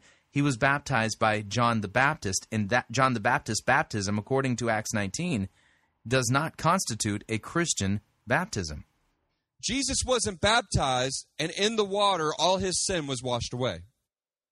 That's not the way it works. Because, see, Jesus, the Bible teaches us, had no sin. He was God in the flesh, God walking among us. Jesus had no sin. So did baptism wash away his sin? No. John was confused by this. And Jesus said, I'm going to be baptized because it's what we should do. It's what God requires. Now I want to introduce a little word that sometimes can make us feel a little uptight: obedience. Okay, so therefore the only thing he can come up with as to why baptism, answer, stark, naked, raw law. This is nothing but you have been told to do it, get wet, obey. Yet all of the clear passages make it clear that God is at work in baptism, and it's grace.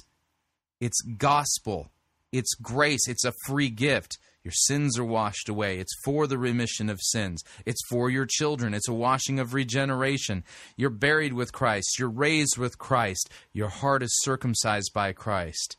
You have a clean conscience as a result of baptism. But he's not appealing to any of those texts because that would mean that God is active and that baptism is efficacious because God is active in it. God, the Holy Spirit, is in it and doing something to you. He's giving something to you. But that's not how Brandon Thomas is preaching this. It's all stark, naked obedience.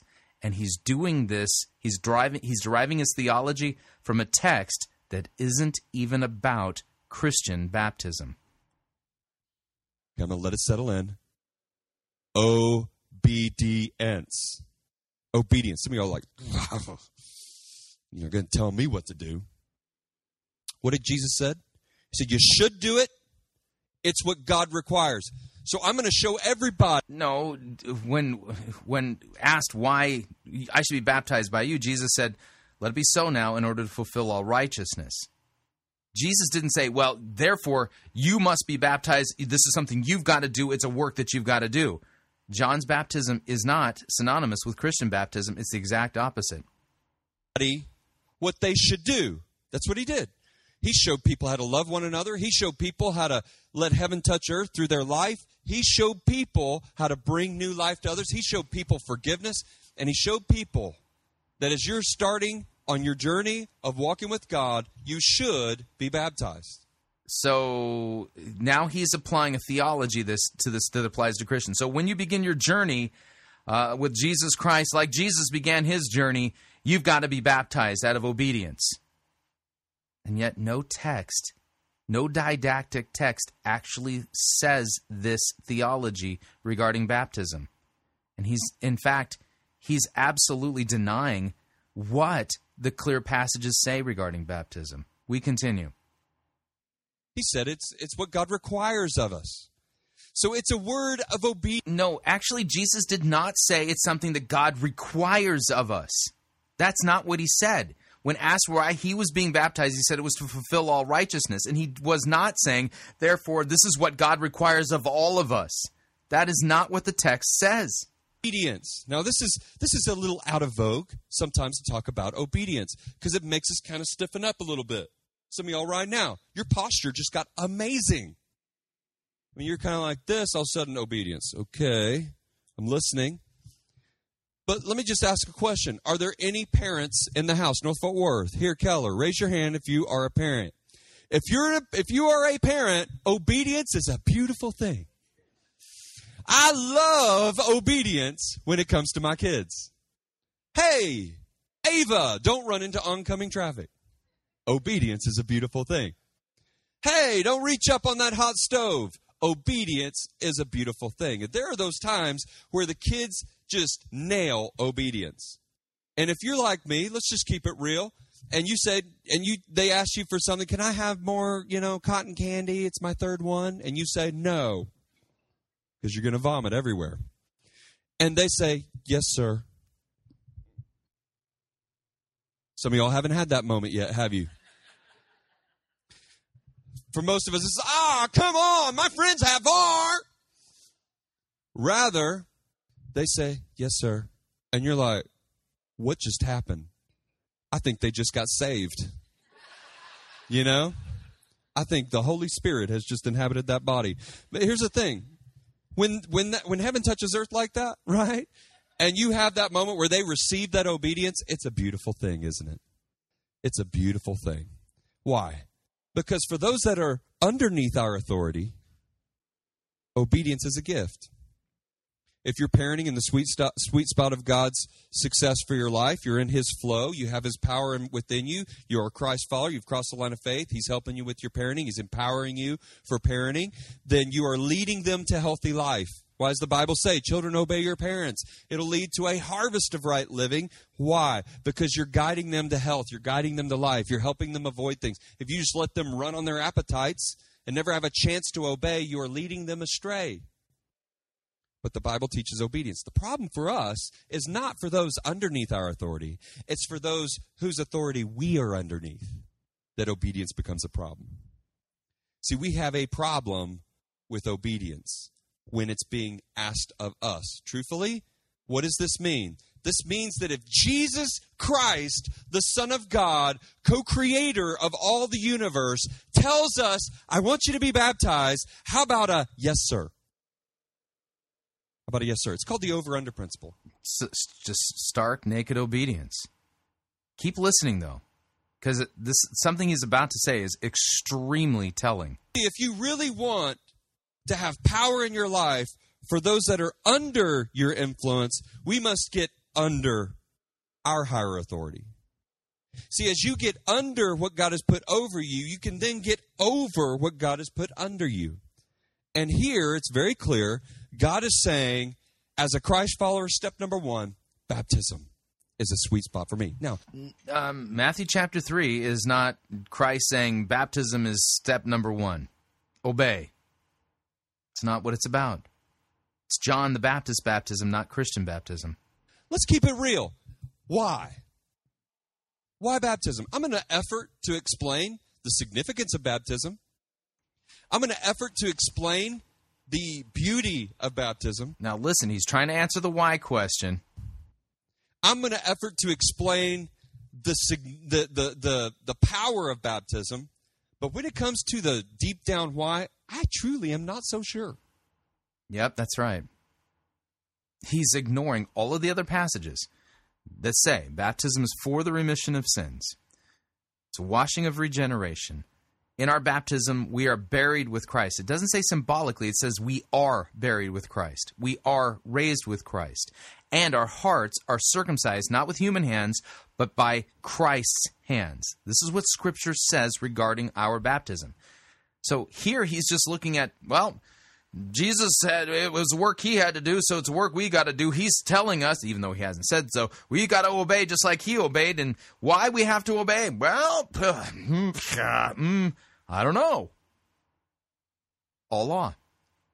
This is a work you've got to do because you've commanded to do it, and he completely ignores and doesn't know what to make of all of the gospel promises that are given to us in our baptism by clear didactic passages of Scripture. So he's misused 2 historical texts, is ignoring all of the other clear texts that tell us what baptism is for. And when push comes to shove, why do you need to be baptized? What does Brandon Thomas say? I don't know. I'm really not sure. That is telling. Why God said, I want you to get wet. It could be he's just funny. So the next segment of this sermon, it's all just pure speculation. He doesn't know why, so he's just going to take some shots in the dark. We like humor. We're made in his image. It could be that he gets his kicks out of seeing your little, I've been to South Lake at the blow bar. He wants to see your blow bar hair all matted down. He's like, hey, Michael, Archangel, check that out. It could be he's just funny. That he sees you just trying so efforting to get the Mac attack on your eyes. And then it's, you look like, I'm not going to say that. So much goes by. You don't even know. But, you come out of the water and the mascara's running, and maybe he just gets a kick out of it. It's just like fun. And I'm obviously being tongue-in-cheek. Maybe it's the humility. Maybe it's the humility that we kind of put up. We dress up and we sharpen up and we get it going and we've got it together. And maybe it's the humility that when you come out of that water, it's just you. There's no pretense. There's no... Just maybe. Maybe it's because he's trying to save us from aliens from outer space. There's no... styling and profiling. It's just wet and clumpy. You can't predetermine how your hair's going to fall. It's just you. And maybe the first step of humility is what God's looking for. Maybe God's saying, no more ego. If you want to follow me, the first... Now, again, this is all just speculation. He doesn't know why we have to be baptized. He's just guessing. Step is you letting go of your ego.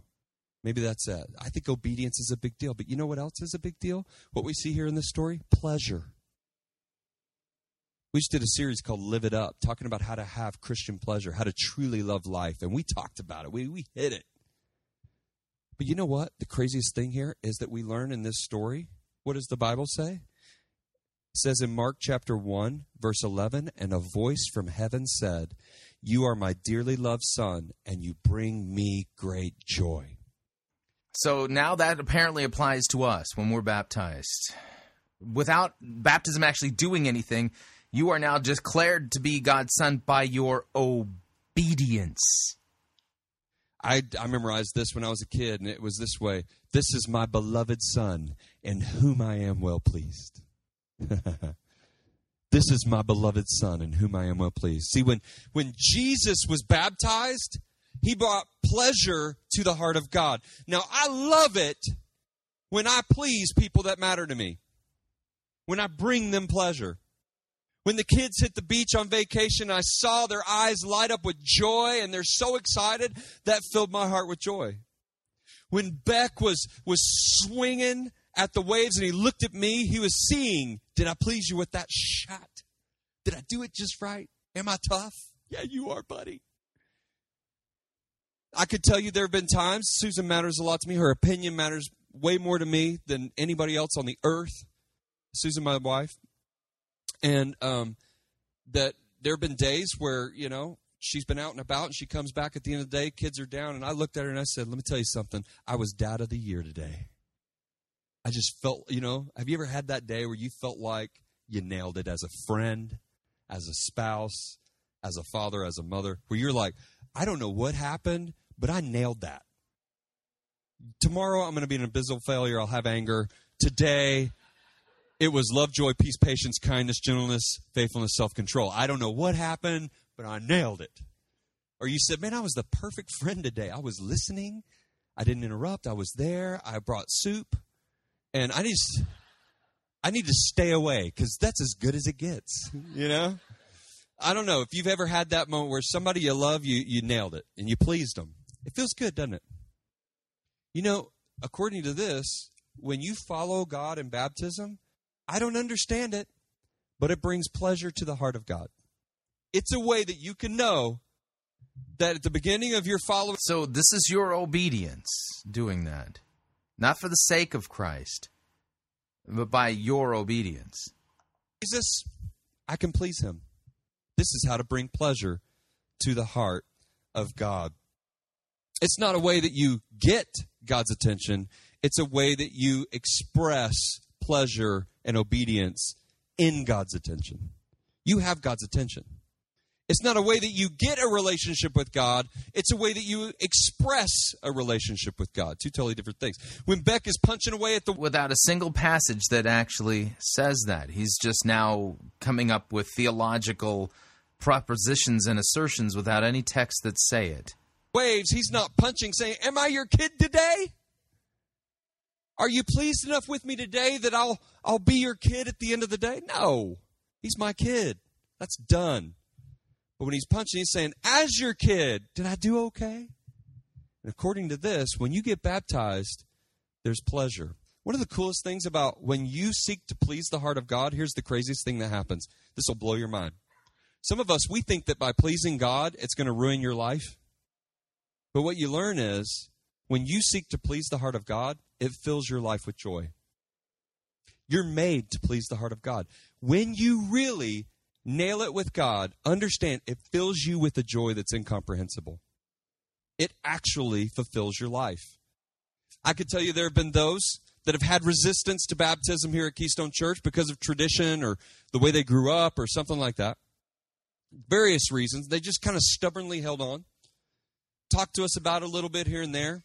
And then there's something that happens in a service like this where at the end of the service, like we'll do this weekend, both of our campuses, at the end of the service, we'll give you an opportunity to stand up and leave this room and go be baptized. You didn't plan on getting baptized today. We've seen people this weekend leave the room and go be baptized. Some of these people had resisted for a long time, just held off, didn't want to do it, just held off for whatever reason, waiting, whatever, maybe just didn't feel like they needed it.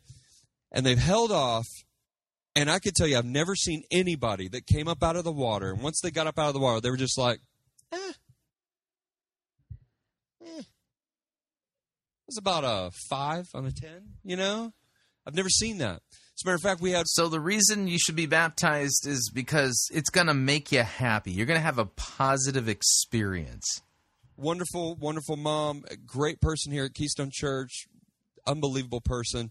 Her husband was praying for her during this service. Some of you may be praying for someone you love right now. Her husband was praying for her just because this was an area of resistance. It was an area of just holding on, man, just really just holding tight, bowing up a little bit. And she just held off for various reasons, and he was praying for her. She went to be baptized, and the expression on her face of release. I've just never seen anybody not have that when they were really following God in this way, not be filled with joy themselves. When you please the heart of God, it pleases you. It fills your heart with fulfillment. You cross that line. It's a beautiful thing. So baptism is obedience. Baptism brings pleasure, but it's also symbolic. Romans chapter 6, verse 3. This is Now, before he reads it, I'm going to read Romans chapter 6 and point out to you, nowhere does the word symbol show up in here. What shall we say then? Romans chapter 6, verse 1. Are we to continue in sin so that grace may abound? Well, by no means. How can we who died to sin still live in it? Do you not know that all of us who have been baptized into Christ were baptized into his death? It doesn't say symbolically. What were you really immersed in when you were immersed in baptism? Answer, not water. Yeah, physically there was water present, but the thing you were really immersed in was Jesus. This is what this text say. We were buried, therefore, with him by baptism into death, in order that just as Christ was raised from the dead by the glory of the Father, we too might walk in newness of life. So Romans 6 does not say symbol. It says the real thing actually happened. You were put into Christ in your baptism. And notice what Brandon Thomas is doing by taking Matthew chapter 3 and basically saying, well, Jesus had to do it because he had to obey, and therefore he's saying to us, you got to do it because you got to obey too. Here's a good reason why it's going to bring happiness to God, and you'll feel happiness too. Oh, and it's symbolic of something, but the text doesn't say symbol. It actually says reality. We continue. A guy named Paul who wrote this. You see this all over the Bible, all over. Or have you forgotten that when we became Christians and were baptized, so here we see, you became a Christian, you were immediately baptized. When we became Christians and were baptized to become one with Jesus Christ, we died with him. This is huge. The symbolism of baptism is that when you go under the water... It's not mere symbolism. There's no passage that says that baptism is a symbol. When you go under that water, it's a powerful symbol. It's a powerful expression of a death. We died with him, the Bible says. It's a symbol of a death. It's a symbol that when Jesus died on the cross, he took your sin with him. Now, again, this is a real uniting. Paul continues, for if we have been united with him in a death like his, we shall certainly be united with him in a resurrection like his. Now, watch how this works. If I insert the word symbol here, see if this text makes sense. For if we have been symbolically united with him in a death like his, we shall certainly be symbolically united with him in a resurrection like his. Nope. This is talking reality, not symbol. When you put the word symbol in there, it doesn't work because we're not going to be symbolically raised. We're going to be really raised. We continue. Hear me on this. He did not just take the sins of Christians with him. He took the sins of every living human being, past, present, or future, with him on the cross. He took the sins of the universe with him on the cross. So If you follow Jesus, he will not then take your sins on the cross. Jesus took your sins on the cross over 2,000 years ago, and he took your sins to the grave. All you have to do is trust him for that. All you have to do is receive that gift. And what that means is not only did Jesus die on the cross for your sins, so you see him being laid in that tomb. When you go under the water, you think Jesus, but also you think yourself. Because what you're doing is you're taking all of your past sins and you're burying them. Now, notice who he said was doing the work. Okay? You are taking your past sins and you are burying them symbolically, not for real. But you're doing it. Here, who's doing the work? We have been baptized into Christ. We were baptized into his death. We were buried, therefore, with him by baptism. Who's doing the work in Romans 6? You or God? Answer, only God can do what's being described here in Romans 6. And because Brandon Thomas's theology of baptism is from a text that doesn't actually deal with Christian baptism, and he's made it all about obedience, it all comes back to you. This is all about what you've got to do, not what's being given to you. We continue. You're taking all the things that you've done and you're putting them in the grave. You're taking your sins and you are crucifying them. Not for real. Remember, it's just a symbol. Yet he can't help himself.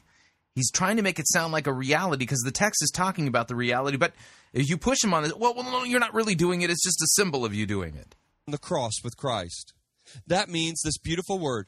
That means forgiveness is possible.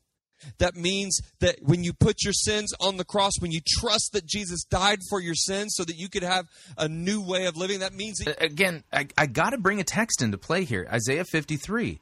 We don't put our sins on the cross. The scripture says God has laid on him the iniquity of us all. Big difference. This is he's turned baptism into all about the thing that you've got to do rather than the thing that God has done for you. You take everything that you've ever done, every addiction, every appetite, every bad reputation, the things from your past. People pigeonholed you. People labeled you. You're this at work. You're the lazy one. You're the low accomplisher. Whatever it is, you can put that in the grave. And when you go under that water, you're saying no to my yesterday and yes to my tomorrow. You say, I will not be defined by the adultery. I will not be defined by the cheating. I will not be defined by the lying. I will not be defined by the wildness. I will not be defined by my yesterday. I'm putting it in the grave. But here's a really cool thing. When we baptize here at Keystone Church, we don't leave you in the water. Oh, yeah? Well, recite John 3:16 for me. Okay, what are your views on transubstantiation? What are your views on the substitutionary atonement of Christ? What are your views on the post-trib, pre-trib, whatever trib? Trib in the crib. And we make people answer a ton of questions before they come out. You know, here's the crazy, that sounds silly. You know, the beautiful thing about Keystone is when you go under the water, nailing your sins, symbolic of what you've done but with God, where you put your sins in the grave, you immediately come up out of that water. You don't spend any time in death. You know, so for every 1 ounce of death, there should be a lifetime of life.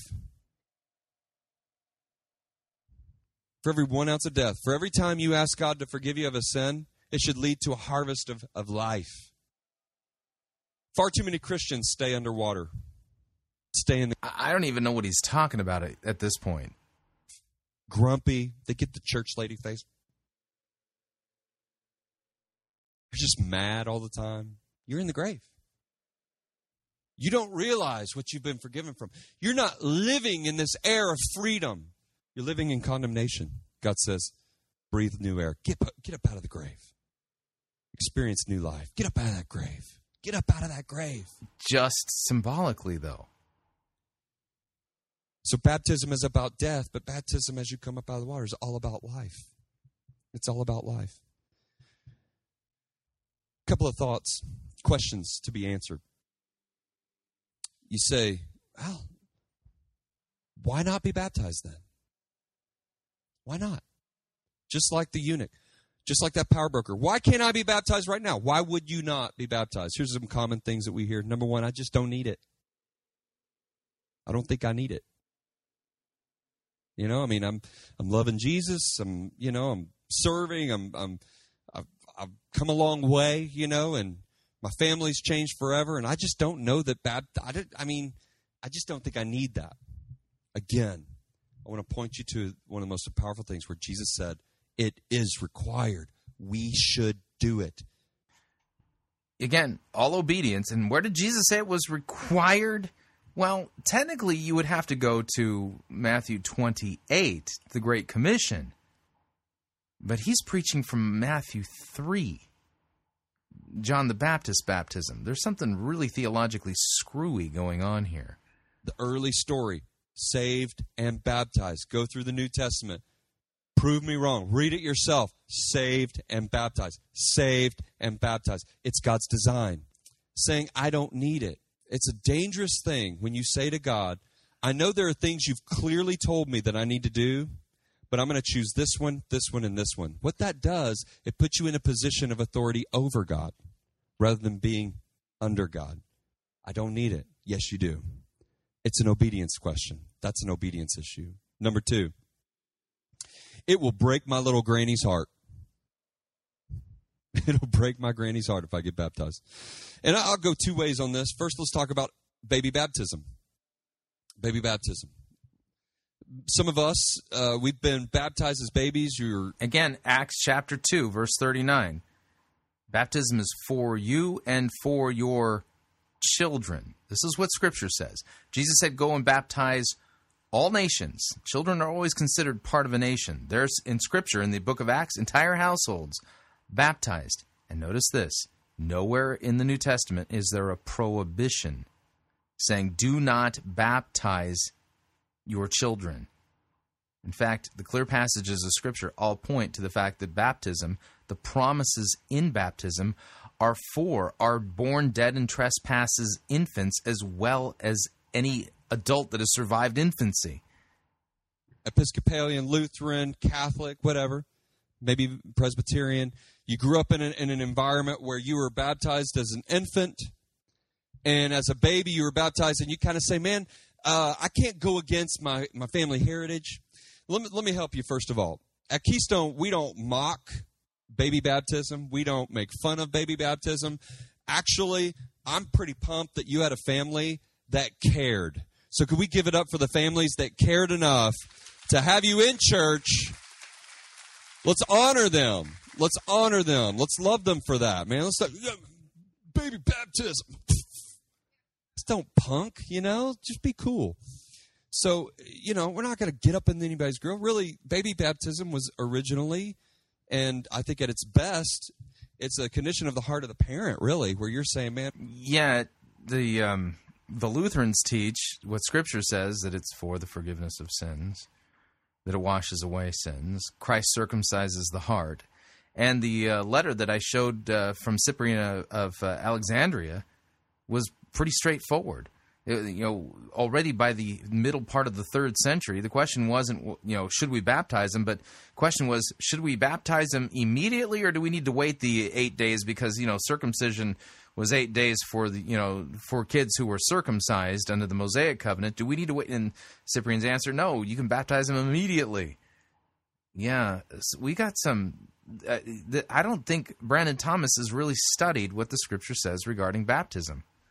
This baby, I dedicate them to lead them in an environment where they will one day taste and see that God is good for themselves. We do it as dedication because far too often it's been a little more confusing. People have come to believe that when I was baptized as a baby, I was baptized into the church as a Christian. And what that means is that the water washed away my sin.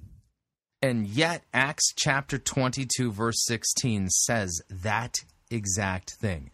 So here he's correcting all of those people who say, my baptism washed away my sin. And he's saying, no, that's not what's going on at all. But let me read the text. This is Paul's account of his baptism. If you were to ask the Apostle Paul, what happened to you when you were baptized? He'd say, oh, my sins were washed away. How do I know? Well, here's the text. Acts 22, verse 12.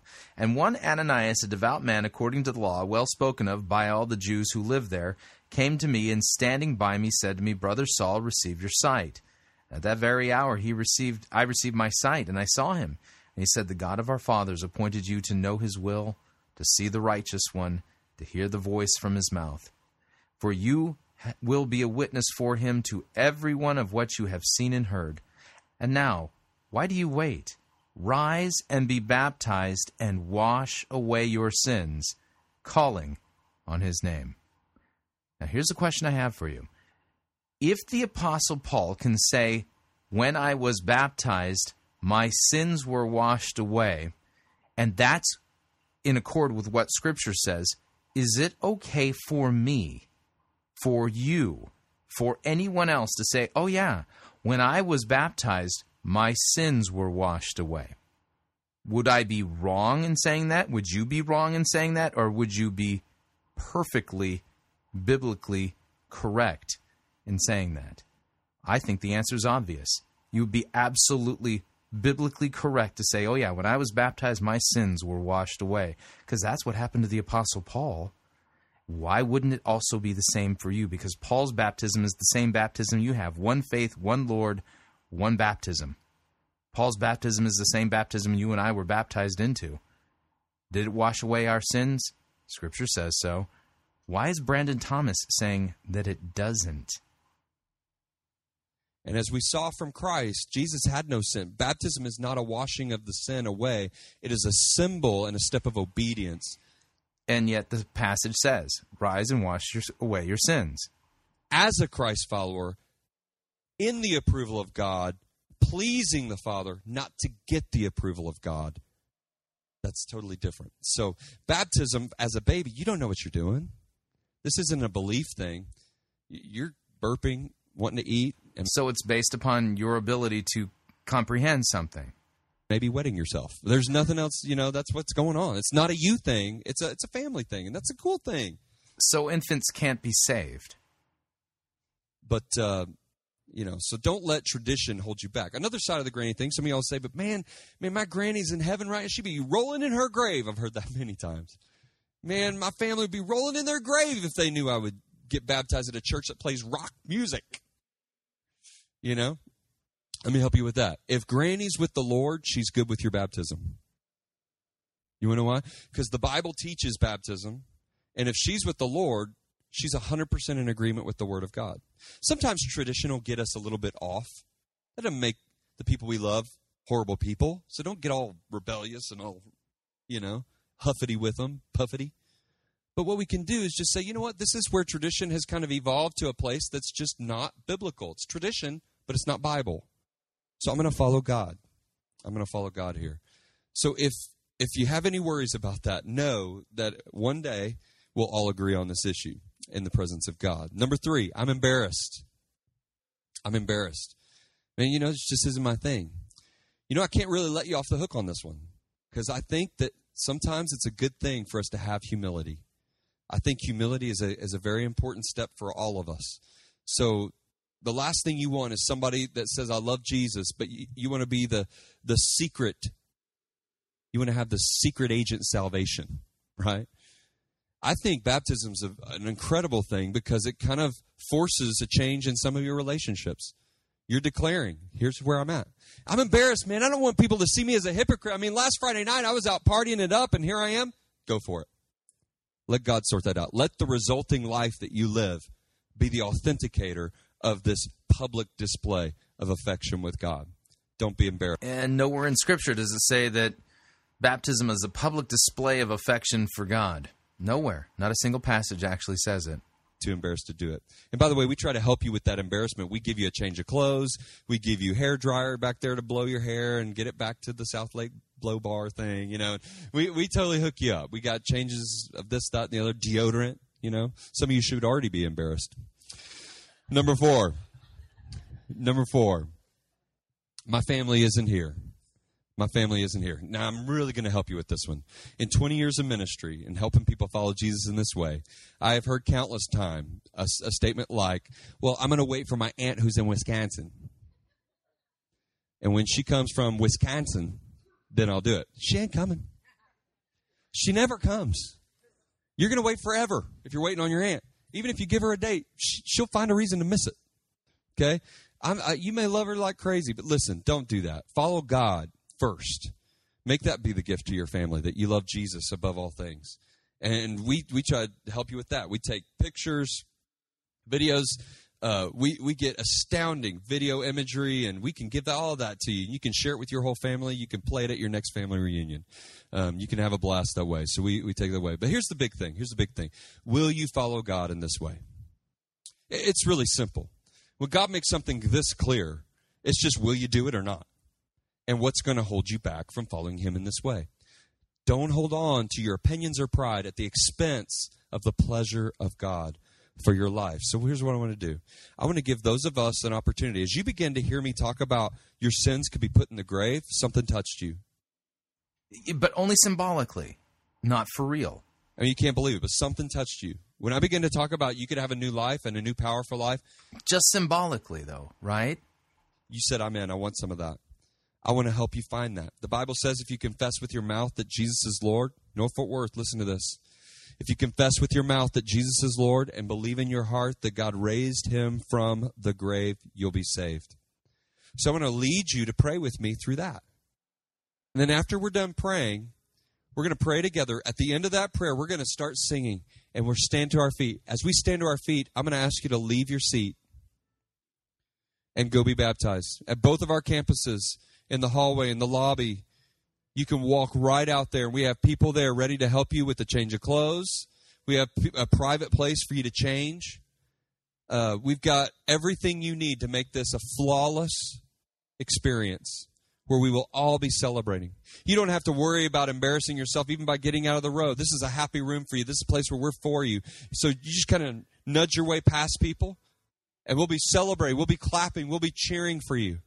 That's what our heart is here at Keystone Church. So if you pray with me right now, I want to urge you, follow God in baptism right now. Maybe some of you, you've prayed this before and you've not been baptized yet. Maybe even recently. Maybe last Easter. I don't know. But you prayed recently or at Christmas services and you just haven't followed God that way yet. Today's your day. And I want to urge you, even if you didn't prepare, we're ready for you. You can nudge your way past your row, go into the hallway, the lobby, and you can be baptized today. And then maybe some of us, you've been attending Keystone for a bit, and you don't know when it happened, but now you say, I don't know when I prayed, I don't know how it happened, but I know I'm here. I know that I love Jesus. I know that I believe. I know that I'm with you. Let baptism be the marker. Plant that flag of your relationship with God through baptism. So here's what we're going to do. Can we just bow our heads and close our eyes? Done. So there you go. That is a garden variety. That's not out on some fringe spectrum of what's being preached about baptism in American evangelicalism. That's pretty much the standard argument. Why baptize? Well, ultimately, what did Brandon Thomas say? I don't know. I don't know why. Matthew chapter 3, Jesus did it because he was being obedient, therefore you've got to do it in order to be obedient. But Jesus' baptism was the baptism of John the Baptist, not a Christian baptism. So which is it? Is baptism your work? Your symbolic work, pure, just stark, naked obedience? Or are the texts that make it clear that God is the one working in baptism and that there are all these gospel promises attached to it, are those why you should be baptized? Open up your Bible now. Read the texts regarding baptism. Which texts tell us what it is? Find those texts and believe what Scripture says. All right, we're at the end of another edition of Fighting for the Faith. If you'd like to email me regarding anything you've heard on this edition or any previous editions of Fighting for the Faith, you can do so. My email address is talkback@fightingforthefaith.com, or you can subscribe on Facebook, facebook.com/Pirate Christian, and you can follow me on Twitter. My name there, @Pirate Christian. Till tomorrow, may God richly bless you in the grace and mercy won by Jesus Christ and his vicarious death on the cross for all of your sins. Amen.